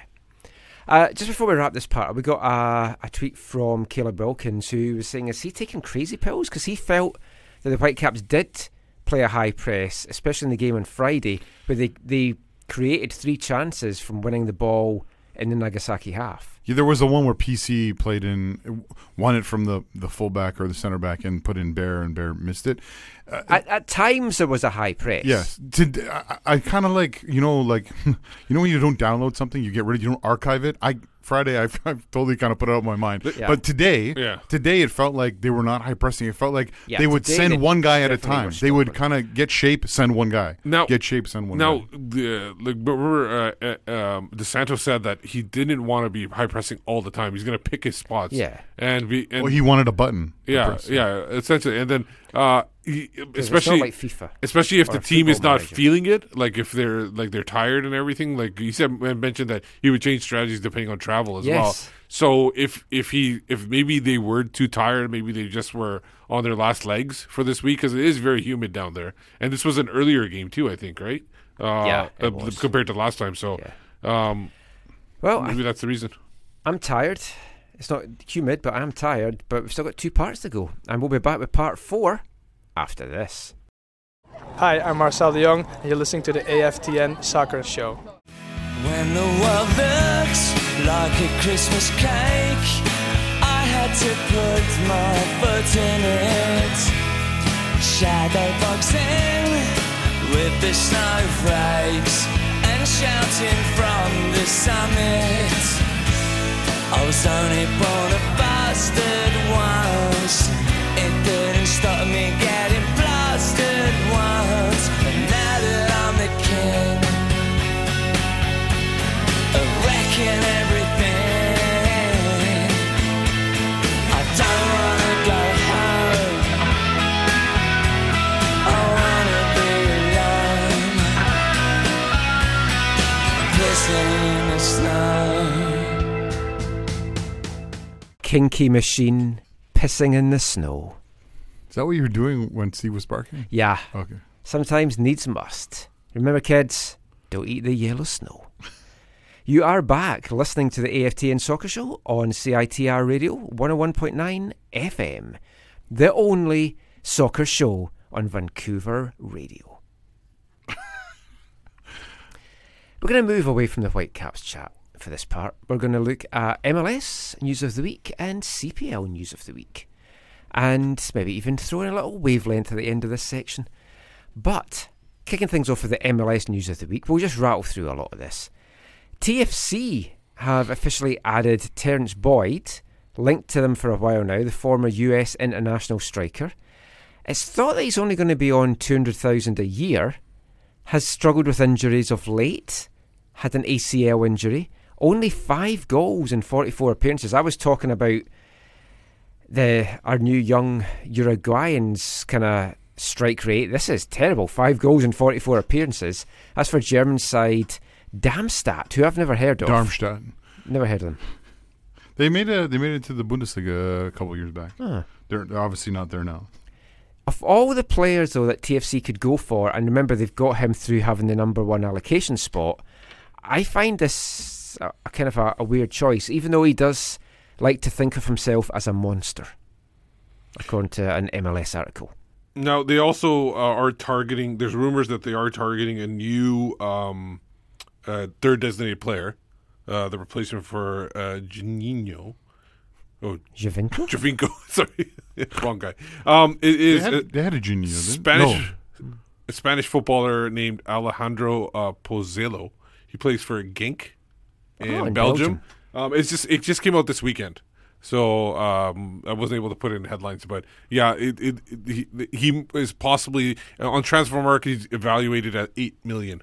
So I don't know if that's again a player I've never heard of, which doesn't mean anything, because if the they thing don't is, play Isthmian League football in England against Dulwich Hamlet, I'm probably not. We mentioned a couple of weeks ago that the president Bill Manning said that it was going to be a big name and people would be excited about it. Now this guy is not a big name. I don't think he's played with the national team even. No, I'm not sure, but I've never heard of him. Yeah, but talking of big names, Universitatea Craiova, a Romanian club, that's a big name. New York City FC paid $8.5 million, talking about players I've never heard of, for their new DP, 24-year-old Romanian attacker Alexandru Mirtria. He's previously played in Serie A and Serie B, capped for the Romanian national team. He does seem to score a lot, better than Boyd. This is obviously like because they are affiliated with, like you said, Man City. Yeah, it's a lot to pay though. I know, but we don't know. We don't know where the money's coming from, right? Like it could be coming. Maybe they're bringing him in, and then eventually he'll be going over to Man City. So this is kind of like a training ground or something like that, because that's what they're using these other clubs for. Bad news for one young DP in the league, though. Columbus Crew's Milton Valenzuela. He suffered a serious knee injury in training and is expected to miss the whole season. So Columbus have quickly brought Waylon Francis back from Seattle. I think he was there for about a year to kind of replace him, but that's a big loss for the Crew. Yeah. Well, so how does it work? I think that his salaries, it doesn't count towards the cap. Right. If that's what you mean. Yeah. Yeah. Cause he's so if they can, they can still bring. It was like someone. when Jay Demerit. Yeah, exactly. With us. Yeah. But yeah, big blow. Most of the news this week's kind of come out from the East. The Western teams have been pretty quiet this week. Montreal, they've signed another guy I've never heard of. Well, you've heard of him. I've seen his name on the squads. I genuinely know nothing about him. Well, yeah. Well, he's Canadian international Zachary. I won't even try and pronounce this. Brault Guillard. There we go. From Olympique Lyon. I can do that. He's only 20. He was the captain of Lyon's reserve side. Is he a good addition? Well, I genuinely don't know anything essentially, about him. He's tabbed as the future right back for Canada. Canada national team. Liam Miller played obviously right back recently, but I think he's not a right back. No, he's not right back, and they want him to be the right back eventually. There's interesting elements to this. Yeah, how much playing time we'll get, because obviously Remy Gard has a connection to Lyon because he used to coach them, so he has a connection to the club. So that's one of the ways this is possible. But obviously Lyon's sending him there because they think he's going to play at a higher level than than their second side, and so hopefully it'll continue to develop him. He is alone, I think, too. Yeah. Yeah, but it is alone. Yeah, but Montreal has Bakary Sagna at right back. So we'll learn a lot from him. Yeah, it'll be an interesting battle. He could learn, but will he battle? Will one of them move off the pitch? Will Sagna travel west? Yeah, maybe. Will Zachary play on the left side? Maybe sometime. Like, who knows what will happen? Because our left side is I think Lovitz or whatever. And but if he comes here, I'm booing that Zachary. There you go. Yeah, first Zachary I've ever booed. I boo a lot of them. Is that a Pacific FC top? Oh, I don't think it is. This doesn't help our listeners at home. Sorry. Just one of the many people. We're coming to Pacific FC soon. FC Cincinnati signed all their draft picks. Unusual, but they don't actually have a B team, so I guess loan these guys out to the USL side. Yep, yeah, to Louisville is where their goalkeeper went. One of the draft picks. And talking of draft picks getting loaned out, big shout out to SFU Clan player Mamadi Kamara, drafted in the second round by San Jose Earthquakes. He's going to spend the season, it looks like, with Reno. 1868 came on as a sub during their friendly against the Quakes. Delighted for him. We need to catch up with him and get him on the show. Haven't spoken to Mamadi for quite a while now. I thought Mamadi was going to be a certainty for the CPL, but obviously he has ended up in MLS. But some CPL news now, and there's not been any real big news items this week coming out of the CPL. Yeah, the schedule keeps on seemingly getting pushed back, which is kind of frustrating. Because it was meant to be out by the end of January, and now you're starting to wonder, why is it getting pushed back? Because my sense is, as I talk to people around the country, is that there's a lot of things that they that they alter before they finalize it. So I wonder how much that is an issue with the schedule. It might not be at all. So they're using napkins essentially. No, it's not that There's bad. Only 7 teams. I mean, how hard can it be to come up with 3 games a week? Yes. Yeah.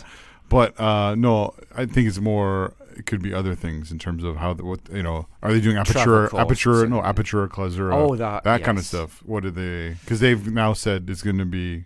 Yeah, I think they should have done a CPL All-Star team where they just get all the extra players and they just put them together, and then so they have 4 games a week. And they so play. Nobody has to. They have play a bye. out of the CPL office in Toronto. No, they don't even have home games. They just play all their away games.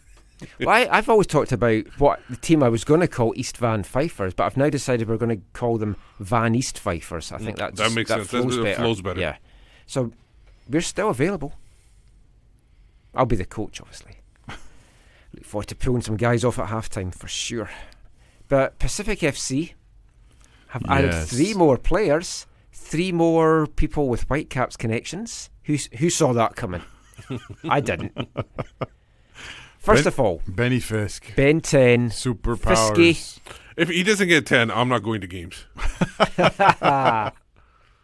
I'm delighted to see Ben. We talked about this a couple of weeks ago that he was joining Pacific. He was, I think, still hoping that there was maybe a European possibility, but nothing came with the transfer window. So after you mentioned it on the show or whatever, I think it was, so it was his birthday. So I messaged him. I was like, "Oh, happy birthday! Like, are things sorted out for your future?" And his response was, "Oh, you know where I'm." Yeah, well, I tweeted Ben congratulations. I said we've got to catch up soon. So he said we do and put a beer icon. So I take that Yes. with his big buck deal. He's buying us beers. So Yeah, that seems like it. that's good. But we'll catch up with Fisky soon. Looking forward to that. Are you sure it wasn't urine in the snow? Oh, maybe. Yeah. Great to see him back playing Yeah. in BC. I still think he could have done a job with the Whitecaps over the years. Still yeah. disappointed he never got a contract here. He's an But- exciting. He's not. I mean, you can't call him young anymore. I know. It's but so weird to think now that he's in an the exciting 20s. exciting Canadian player with still, to me, great upside. Yeah. and great potential. I think that he's been overlooked a number of times, Yeah. and even by the previous administration here, the coaching staff and everything, I think he could have done stuff here at Whitecap World. Yeah, I definitely do. Yeah. and he ripped it up in PDL, right? Yeah, well, And in like, USFD over in Ireland, he USFDA. did well with Yeah, Derry, and yeah. it's like they'd have liked to have kept him over there, I think, but he chose to come back here. He was our first number one ranking on our Once to Watch. Oh, was he? First Yeah. ever, yeah. Well, another guy that I'm delighted for is Victor Blasco, former WFC2 player, Spanish, so the first non-BC guy, but he has called Vancouver Island his home now for something like 5 years or so. Goes to VIU Mariners College University, it is now, in Nanaimo. Has played PCSL on the island, has been playing VMSL with CCB, lit it up this year with CCB. They're the league leaders in VMSL. He's been different class in that league. And I know it's amateur league in VMSL. Now he's moving up again to the pro ranks. His time here didn't end great. Not going to dwell on that or go into that. What's past is past. I think He's knuckled down, moved on from that. and that's the thing I think with him. I think the thing is not questioning his ability on the pitch. It's can he focus and can he be the professional he needs to be. He totally can now. Yeah. Spoken to him, he's focused on this, wants this, he deserves it. So really pleased for Victor. He's going to be a star for Pacific in the CPL. You can see him and Ben on either wing. I mean that's exciting. I tweeted out, this is the team that I wish was playing here in the Fraser Valley in the CPL. I would have loved to have watched that team here, cover this team, follow the team, even go and work for a team like this. For one small ferry ride, you can go and watch this. Yeah, well, Vince Greco from the VISL said we could helijet over, a few buddies. I don't know how much he thinks AFTN pays, but we cannot helijet over to games. Well, if Helijet want to sponsor the show, though, and fly us over, delighted. Well, you must pay Steve something well, because he told me if we don't get here tonight for the show, that you're gonna axe him, and so he didn't want to lose. So I had to pay for his parking tonight. did you enjoy that? $3.50. I paid for for the an gas hour. to pick you up. That's true. Yeah, I'll give you gas money. No, don't worry about Yeah. I did say to cancel the show. But I can't. We pulled up to your house. There's barely any snow on my it. car was covered in Oh, it. was it? Okay. Oh, Was you his cleared it up? was his street not like cleared? And stuff? I felt it was cleared. I felt it was way better than in Surrey. Yeah, it was. Oh yeah, the part of 91 with no lights was No a little lights dodgy. and, That was and the dodgy. snow coming right at us. Yeah. I had no idea where I was on the lane. Do you want to build a Snowman, do you want to come out and play? Stick a carrot in his Okay, nose that's enough. hole. That's enough. That's enough. Anyway, the last Whitecap connection that's gone to Pacific FC for now, I'm very excited by. And to me, this is a big pickup by the team. Jose Hernandez. Yeah. He's a name a lot of guys won't know. We've had him featured in our top 5 residency ones to watch for the last 2 seasons. First with the under-16s, last year with the under-19s. He was number 2 in 2017 in the under-16s behind Alessandro Hojapur, who is now also with Pacific FC. Mm-hmm. And he was 4th in our top 5 in the under-19s. Yeah, and the top 3 of those have now signed deals with the Whitecaps. Yeah, it wasn't because of his poor performance. No. It was other guys just elevated past him, essentially. He is an out-and-out striker.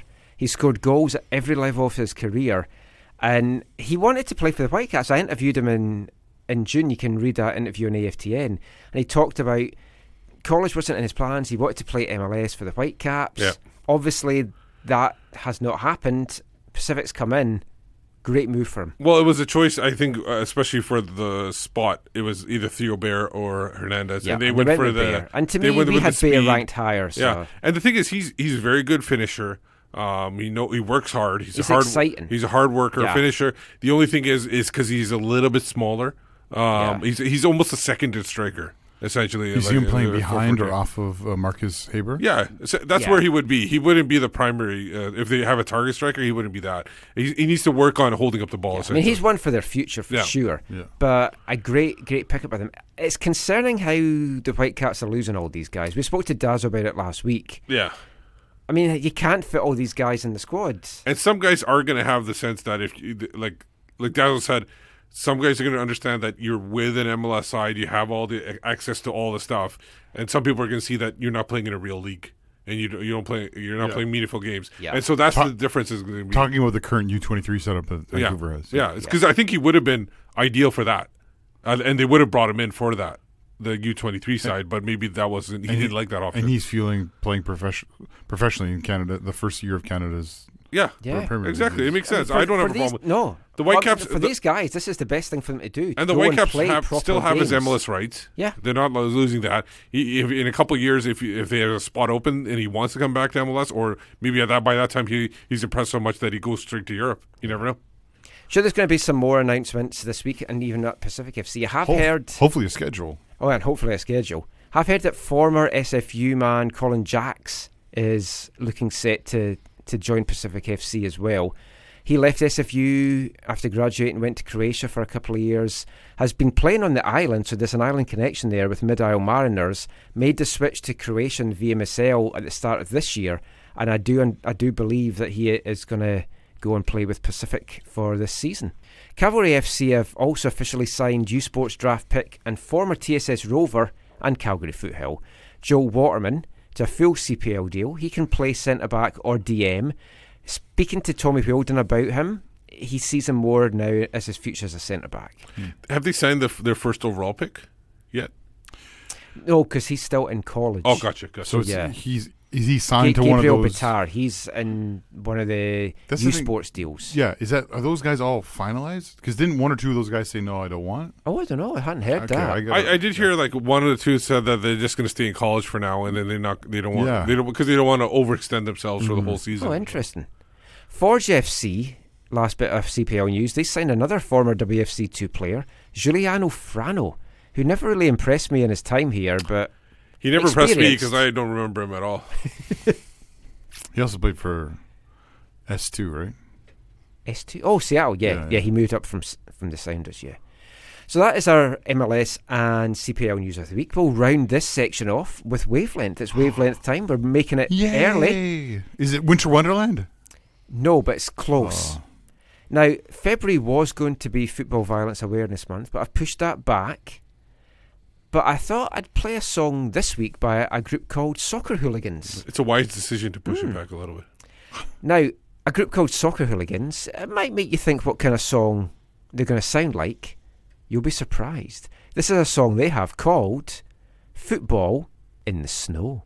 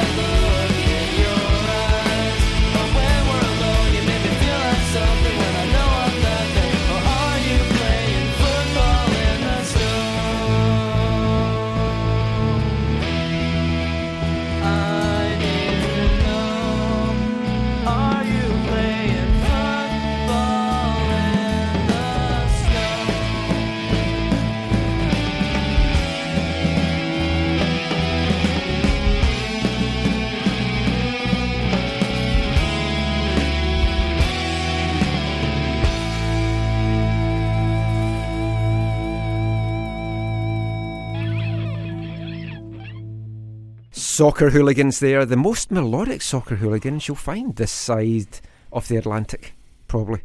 Football in the snow. You ever played football in the snow? I played pigskin in the snow. Oh, really? Yeah. Oh, I have, yeah. It was. I had a hairline fracture in my foot. I still played. Oh, you got natural freezing. I've played football a few times in the snow back in Scotland. Nothing excites. Well, I was going to say nothing excites me more. There's a few things that excites me more. Going back to Hawaii and shell bikinis and stuff. But orange balls. Football, played in the snow, orange balls. I've been playing FIFA 19 with my son lately. I do not like the orange ball in the game in the snow. Oh. It doesn't stand out enough to me. But interesting. But in real life, it's interesting. It's fun. I remember going to Forfar, Station Park, East Fife Forfar, midweek game, and the snow just started in the second half, and they played through to the end, and it should have been called off because the snow, it was like that US Costa Rica game. I once went to a game in Edmonton where it got called. Yes, I wish they had played that. Yeah. I don't like how the Premier League switches to the yellow ball, like from December to. Well, also it messes February. up. My TV does not like The yellow and the yellow jerseys. It's like awful. One last thing, just to talk about like the cold conditions and the snow. And I know if you're listening to this elsewhere in Canada, you're going to be like, "What are you talking about? Cold conditions?"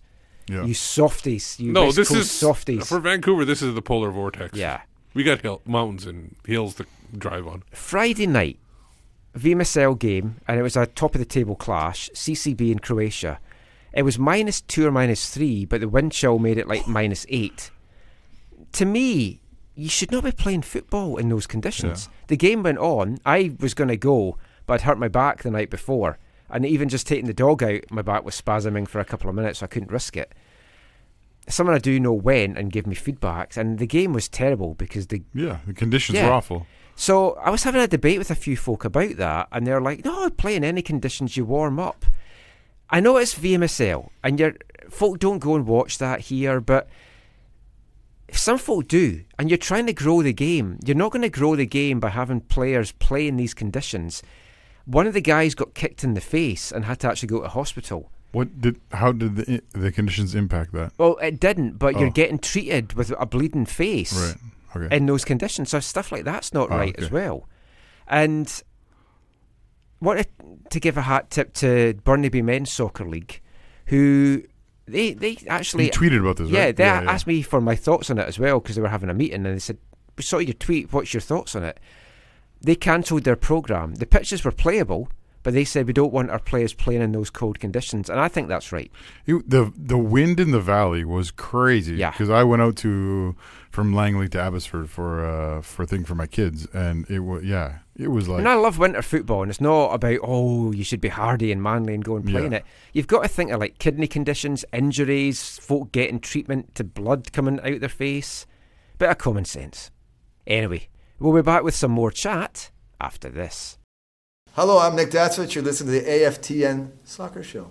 Can you dig it?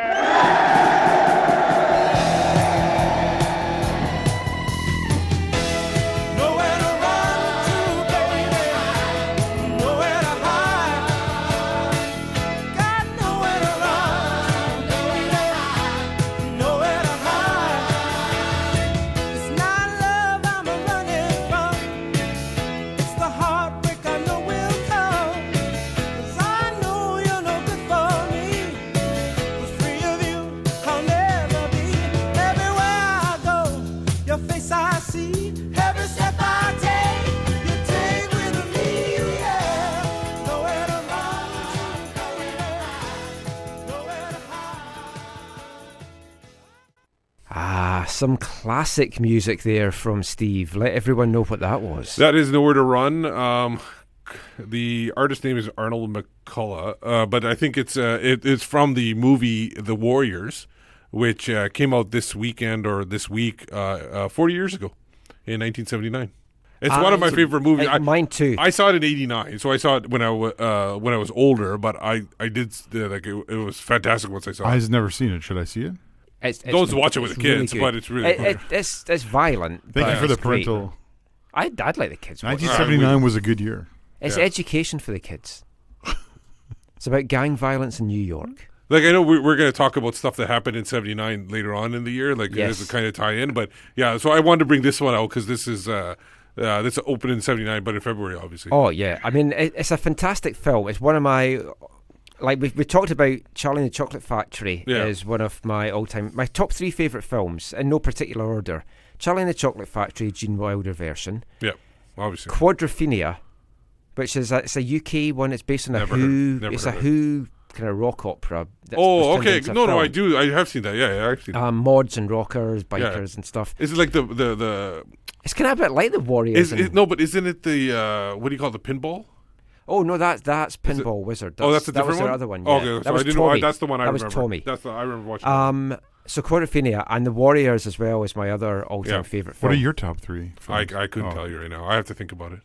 Who's your favourite, or who were some of your favourite gangs from the Warriors? Well, I liked obviously the Warriors. Is it going to ruin it for me? No. Okay.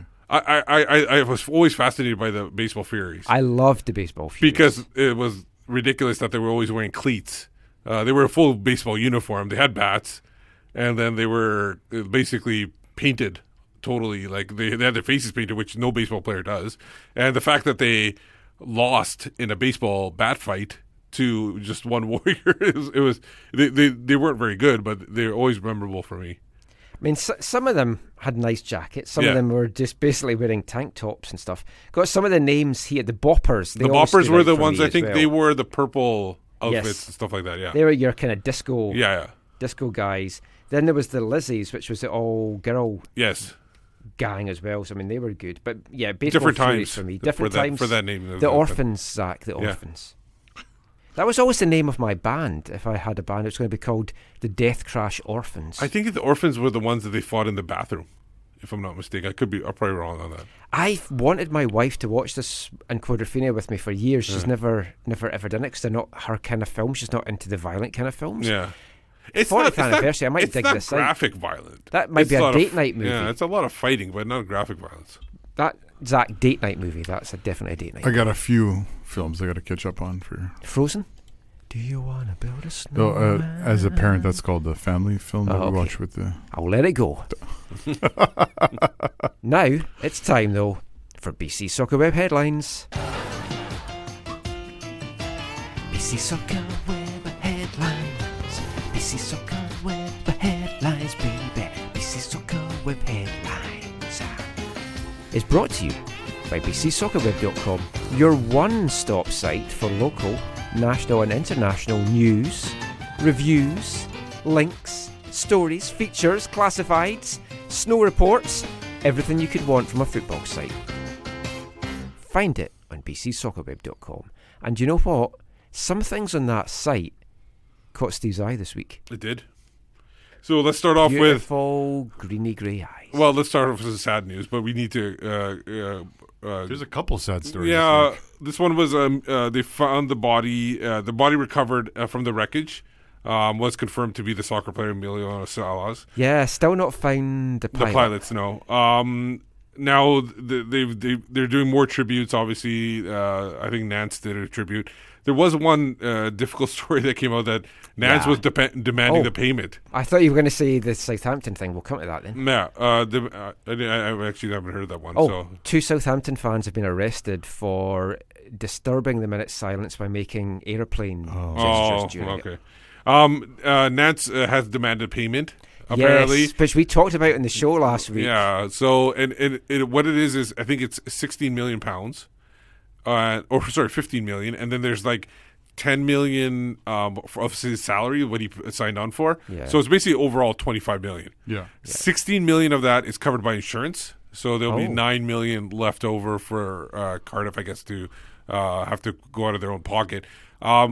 Nance actually owes half of it to Bordeaux, who it was a sell-on fee for them, and there's some that's going to go to the agents as well.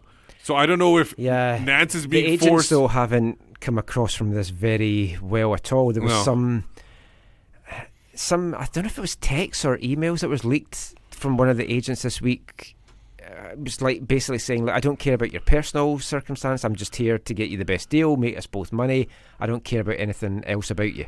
Yeah, he wasn't very happy in Nance for the last 18 months. He almost went to a Chinese side, And he was trying to go to Italy, but then he wasn't even sure about Cardiff. Once he went to visit there, he came back and he decided to go. Oh, it's a lovely stadium. Yeah. I had a quick nose around it when I was over in Newport a couple of years ago with the Caps, and such a sad story. He was a talented guy and heartbreaking. Yeah. Moving on, international news. Congratulations, Infantino, for another 4 years as FIFA president. 4 more years. 4 more years. The election hasn't happened yet, but he's the only one running for it, so we're sure he will win. Can we? This term he's in right now, he's actually completing Sepp Blatter's term because he resigned in May of 2015. Oh, yeah. So it's not even his full term. So we'll see what happens there. Interesting news out of France. There's a French team that kind of is a real life football manager, and they actually, but the whole concept is now under threat because the Football Federation, the French football, Avant-Garde Canesse is a 6th-tier French football team playing in the Normandy Football Club league. That have their lineups, in-game tactics, and subs decided by 2,000 virtual managers.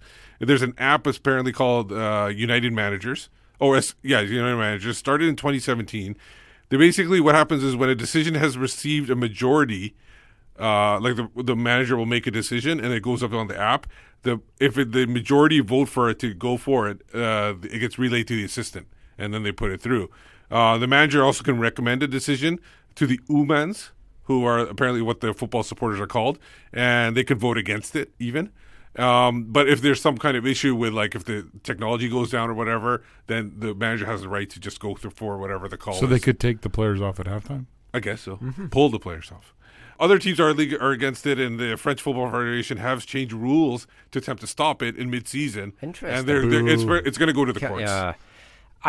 I remember writing an article years and years ago, like the early 2000s, about a Norwegian team doing something like this. So it's not first time. Thing. And Ebbsfleet United had the whole My Football shambles that almost ruined them. And I went to see Ebbsfleet, actually, and it was after the whole My Football thing. We're talking about Ebbsfleet last week, I know.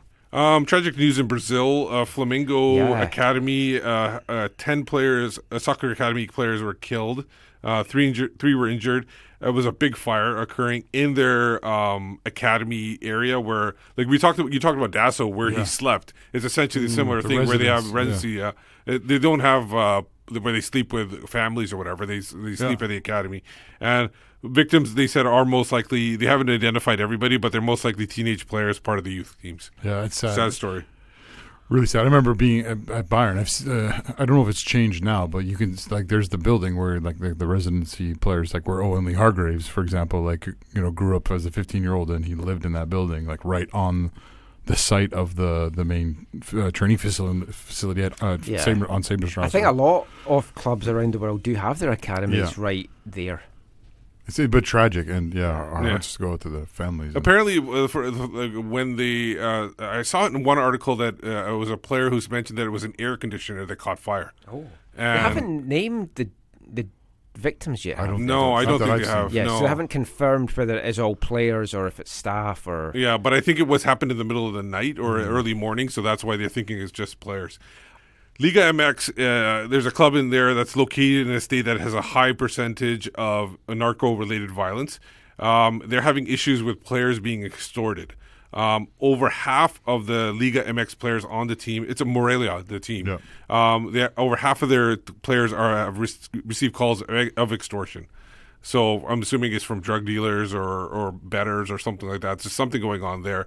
The president himself has said that it has affected incoming transfers. Like, some players have found out about this and they just say, no, we're not coming there. So it is obviously affecting them. And I'm assuming it probably affects other clubs in Mexico as well. Who was it? Villafaña? He was actually robbed or something or burglarized or something. Is that why he came back to MLS? Yeah, so he was Santo Lagunas or something like that, if I'm not mistaken.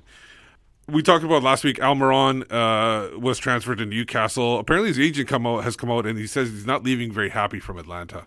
He felt that Atlanta kind of needlessly delayed the transfer, waited till the last second by asking for too much, and then eventually paid whatever the original offer was. Yeah, That's what they got paid.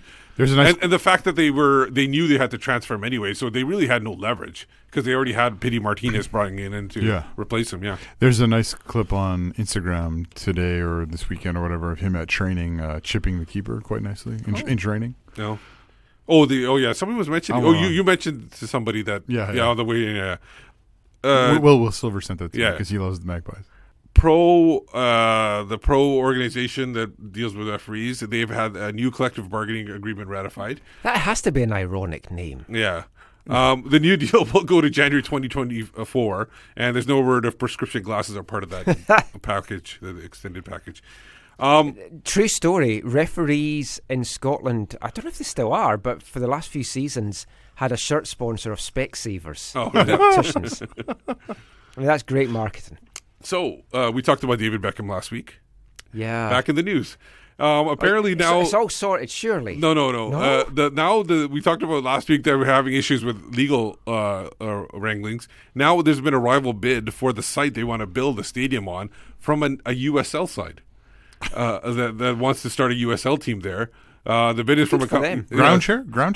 Oh. I can't remember I forgot to write down the team. It was just an organization. It's not. It's like it wasn't like FC Miami. It was an LLC or something. Somebody that wants to bring the Miami FC or Inter Miami. Maybe it's that guy that. Remember that guy that wants to get in? Isn't he from Miami? Yeah, the Miami FC guy. Yeah. So it will be interesting. So there's another hurdle for Beckham to get over in order to get an MLS team. You'd have thought the most twists and turns in Florida would be at the theme parks in Orlando, but apparently not. Yeah. Joey Saputo coming to Canada now. Joey Saputo we talked about this before a couple months ago. Cheesemonger. He's again reiterating that how he's losing so much money. He's lost $11 million per year since entering MLS. He actually feels that MLS is growing faster than he expected, and they need to catch up. So they need a new system in order to do this. They mentioned that tickets are $10 lower than the league average, but they rank 18 out of 23 in attendance. And MLS is an attendance-driven league where they get most of their funds. And to be fair, though, you are selling tickets to watch Montreal. Yeah. Yeah. Well, their stadium was full in USL, and I kept on hearing from. Now, obviously, this is from rival like Whitecaps front office people, but like ticket people used to talk about how Montreal Stadium was always so full because they gave so many tickets away to community groups or whatever. Well, it's the Bellenders. There you go. Maybe people have just forgotten there's an MLS team there. The big thing is though, I think we talked about this when this kind of stuff first came up, and now someone's kind of gone through it again or whatever. This is not a complete picture. No. You cannot talk about an MLS team and say you cannot trust an MLS team when they come out and say, "Oh, we're losing all this money on the soccer upside," because it does not include the money they're making from which is most likely, especially in these last few years, a 7-figure amount.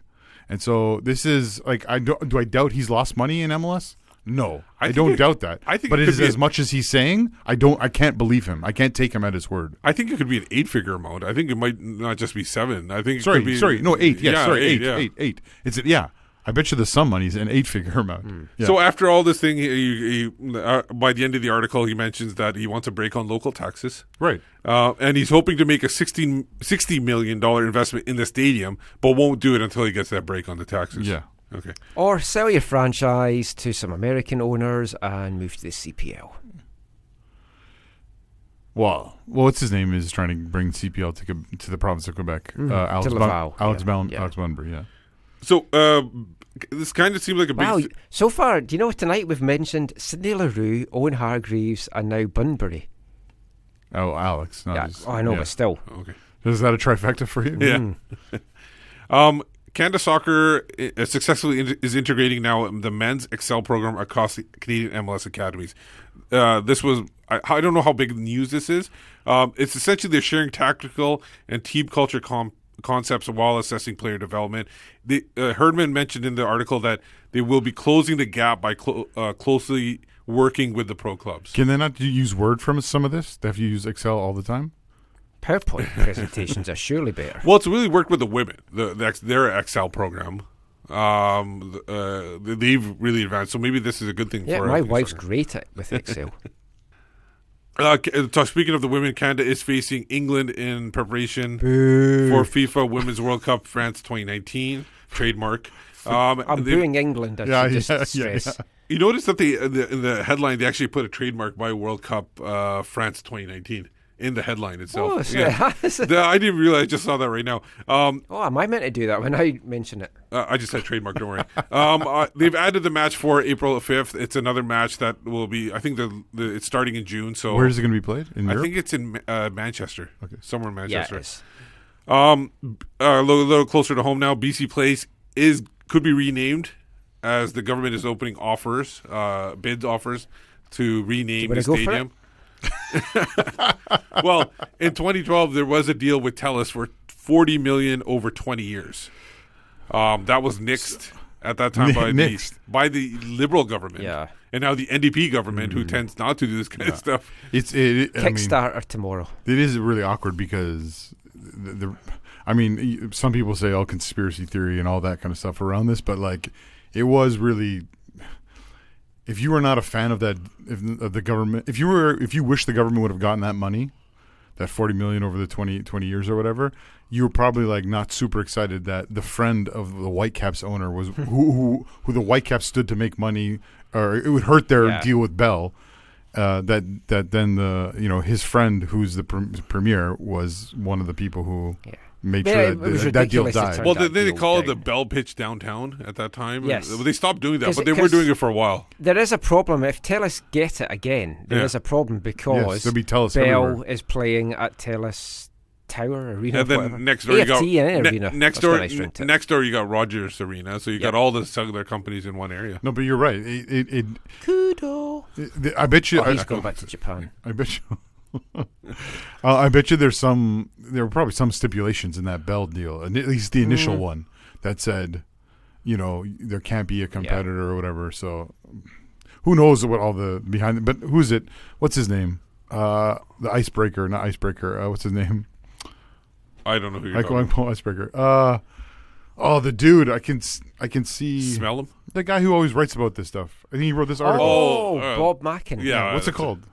Something Breaker. Breaker.ca. Oh, Breaker.ca, not Icebreaker. Sorry, Breaker.ca. Yeah, Bob Mackin. You can be sure that they're going to follow up because they have I'll still call it BC Place, a specialty. No matter who Oh, it is. yeah. I don't love the name BC Place, but it's better than I sometimes such call and such Rogers company. Arena still GM Place, and that's Yes, been ages ago, yeah.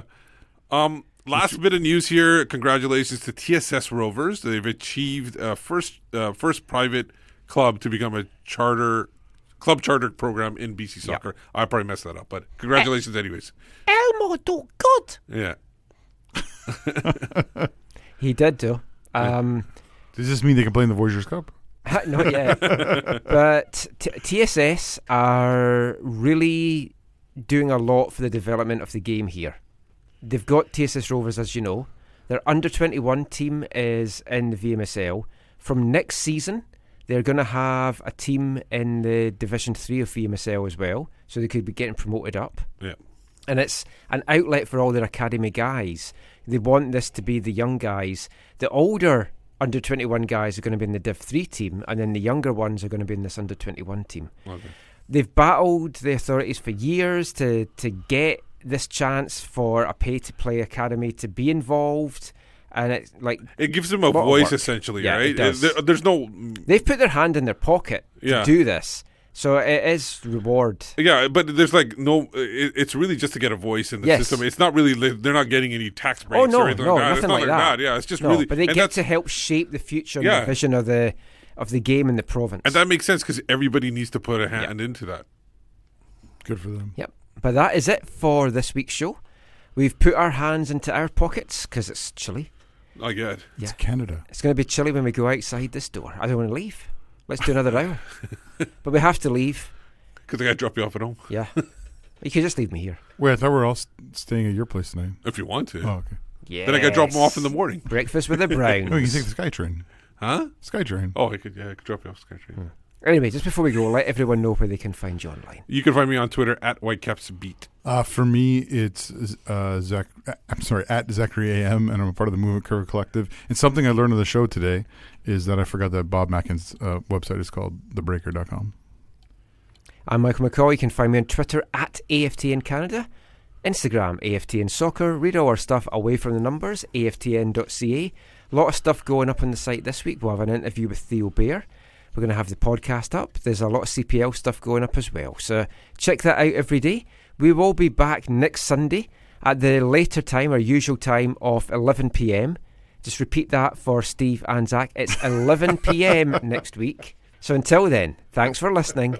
Take care and mon the thaw.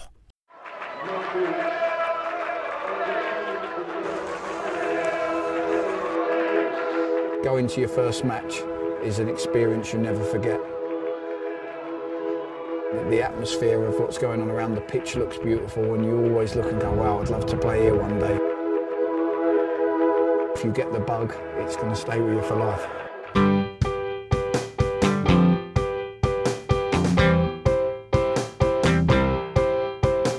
10 minutes left, yeah, but there's still some time. It's not the final score. We need more than the numbers we're given. Show us you live and breathe the game. You're more than a name. That's what we came for. We can bring you more than the score. Every story. Let's take this thing off of the field into the real world, away from the numbers, away from the